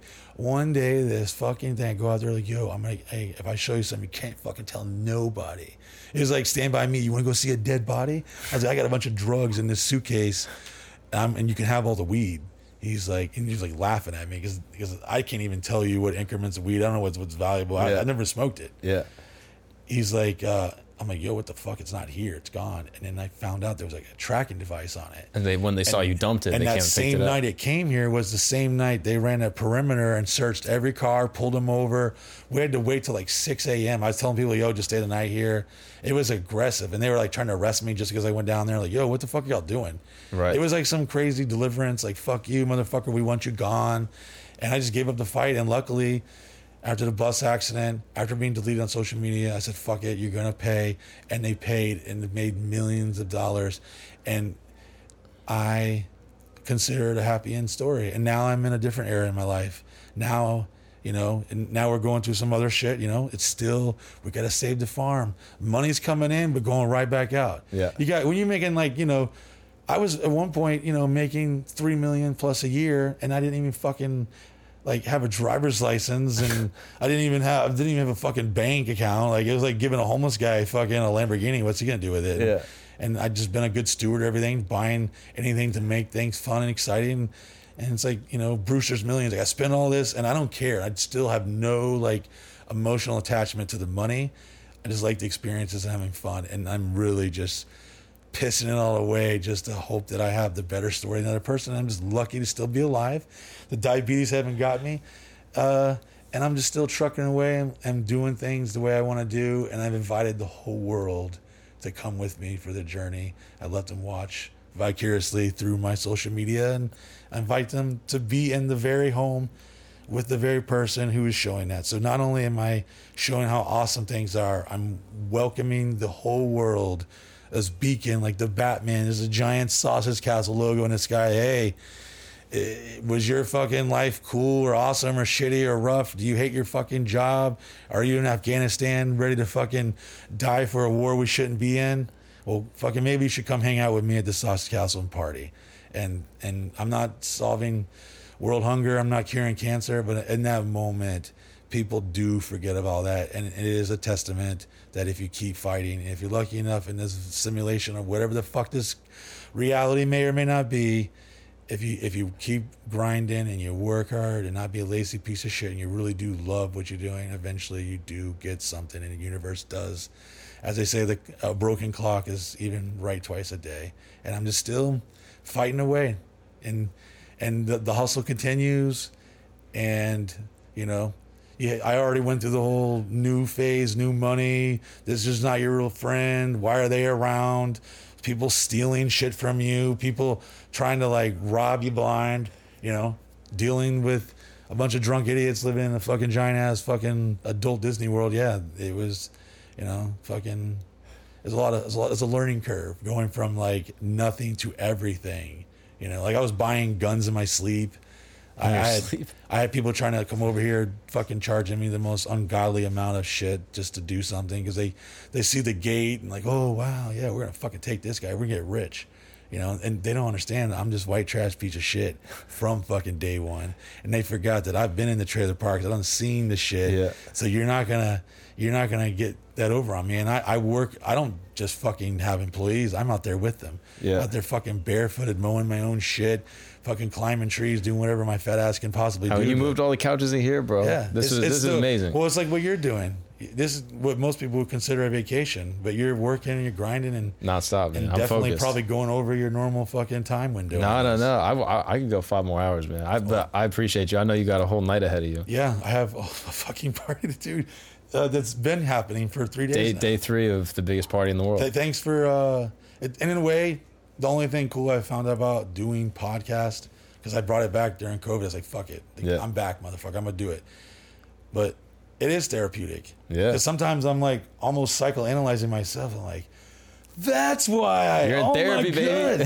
I've literally had revelations to myself just sitting there like, oh man, Mike, goddamn. Okay, yeah, you probably shouldn't have had to deal with that, but whatever. And I'm not complaining. I'm a fucking pussy. Like I hated it in the moment, but I'm fucking so glad I lived through it, because now it builds my character, and I can survive anything. I don't give a fuck. You can put me in a cardboard box. I'm the coolest homeless person. I was getting pussy. I had way fucked up teeth. I look at photos of myself. I'm like, goddamn, people fucked me. Like, people thought I had money before, and I still, like, I don't even think I have money. Everything I'm making, it goes right back in. Yeah. Everything. I'm like, technically I'm broke.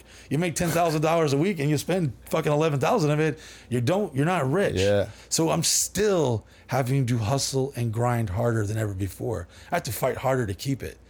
So as psychologically, I think it is cool to have your bills paid.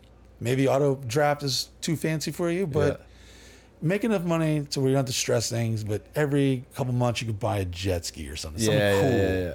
If you have too much, because there was times where I was buying whatever. I didn't care. Like, all right, whatever, just fucking get it. And no matter how much money you have, you still can't find good workers. Like this guy, you could tell his ethics. This guy canceled his fucking flight because my fat head can't shut up. He's a beast. Yeah, that's the type of mentality that will take you further in life. Yeah. Because you're willing to put in the fucking work. And most of these young pussy motherfuckers are scared. They're soft ass bitch hands to get out there and go get it. And yeah, I'm going to get my dick sucked. I'm going to have a good time. I'm going to hang out with people that fucking you dream about. Okay? I got better stories than everybody. I can tell you shit to blow your fucking mind. And thank you for letting me, and hopefully some of your listeners will enjoy this horrible fucking thing. Maybe you'll have me on Flagrant or something. Maybe, I'd love to have you. Yeah, it'll be a fucking slumber party with lock ourselves up and fucking. Mike, you're an evil genius, bro. Oh, thank you. You're a hustler, man. You inspire me. I'm like, I look at you. I'm like, fuck, you did so much. It's none amazing. of this is to brag. Hopefully it gets a fire inside of you, and I know it's so fucking corny, Hallmark, cheesy to say, but if you really do love what you're doing, you figure out a way to fucking master that craft, you will eventually, and now more than ever with the way internet is, you can fucking take over the game fast, and I believe I feel, maybe it's just my gay friends, I'll say I'm a Sagittarius, and I have a good energy.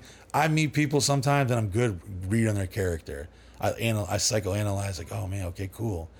Because I meet a lot of people that come and go, but people like you that have a good heart, and you're telling me shit that I fucking would never believe, but I'm like, how hypocritical of me to be blown away the fact that you married the girl you lost your virginity to, and I'm over here telling you I've never done drugs. So at the end of the day, I'm the hypocrite, and I need to always grow and evolve and think about how can I be a better version of myself? Yeah. We're just a fucking computer. You gotta update the iOS every now and then, and it's a beautiful thing to learn, and I like positively impacting people's lives. I don't know if you ever cried watching a guy that's autistic get his first dick sucked. I've never cried. It was an emotional moment. I'm watching something happen that won't happen in a traditional setting. Yeah. And it's You're all a dream done maker, in baby.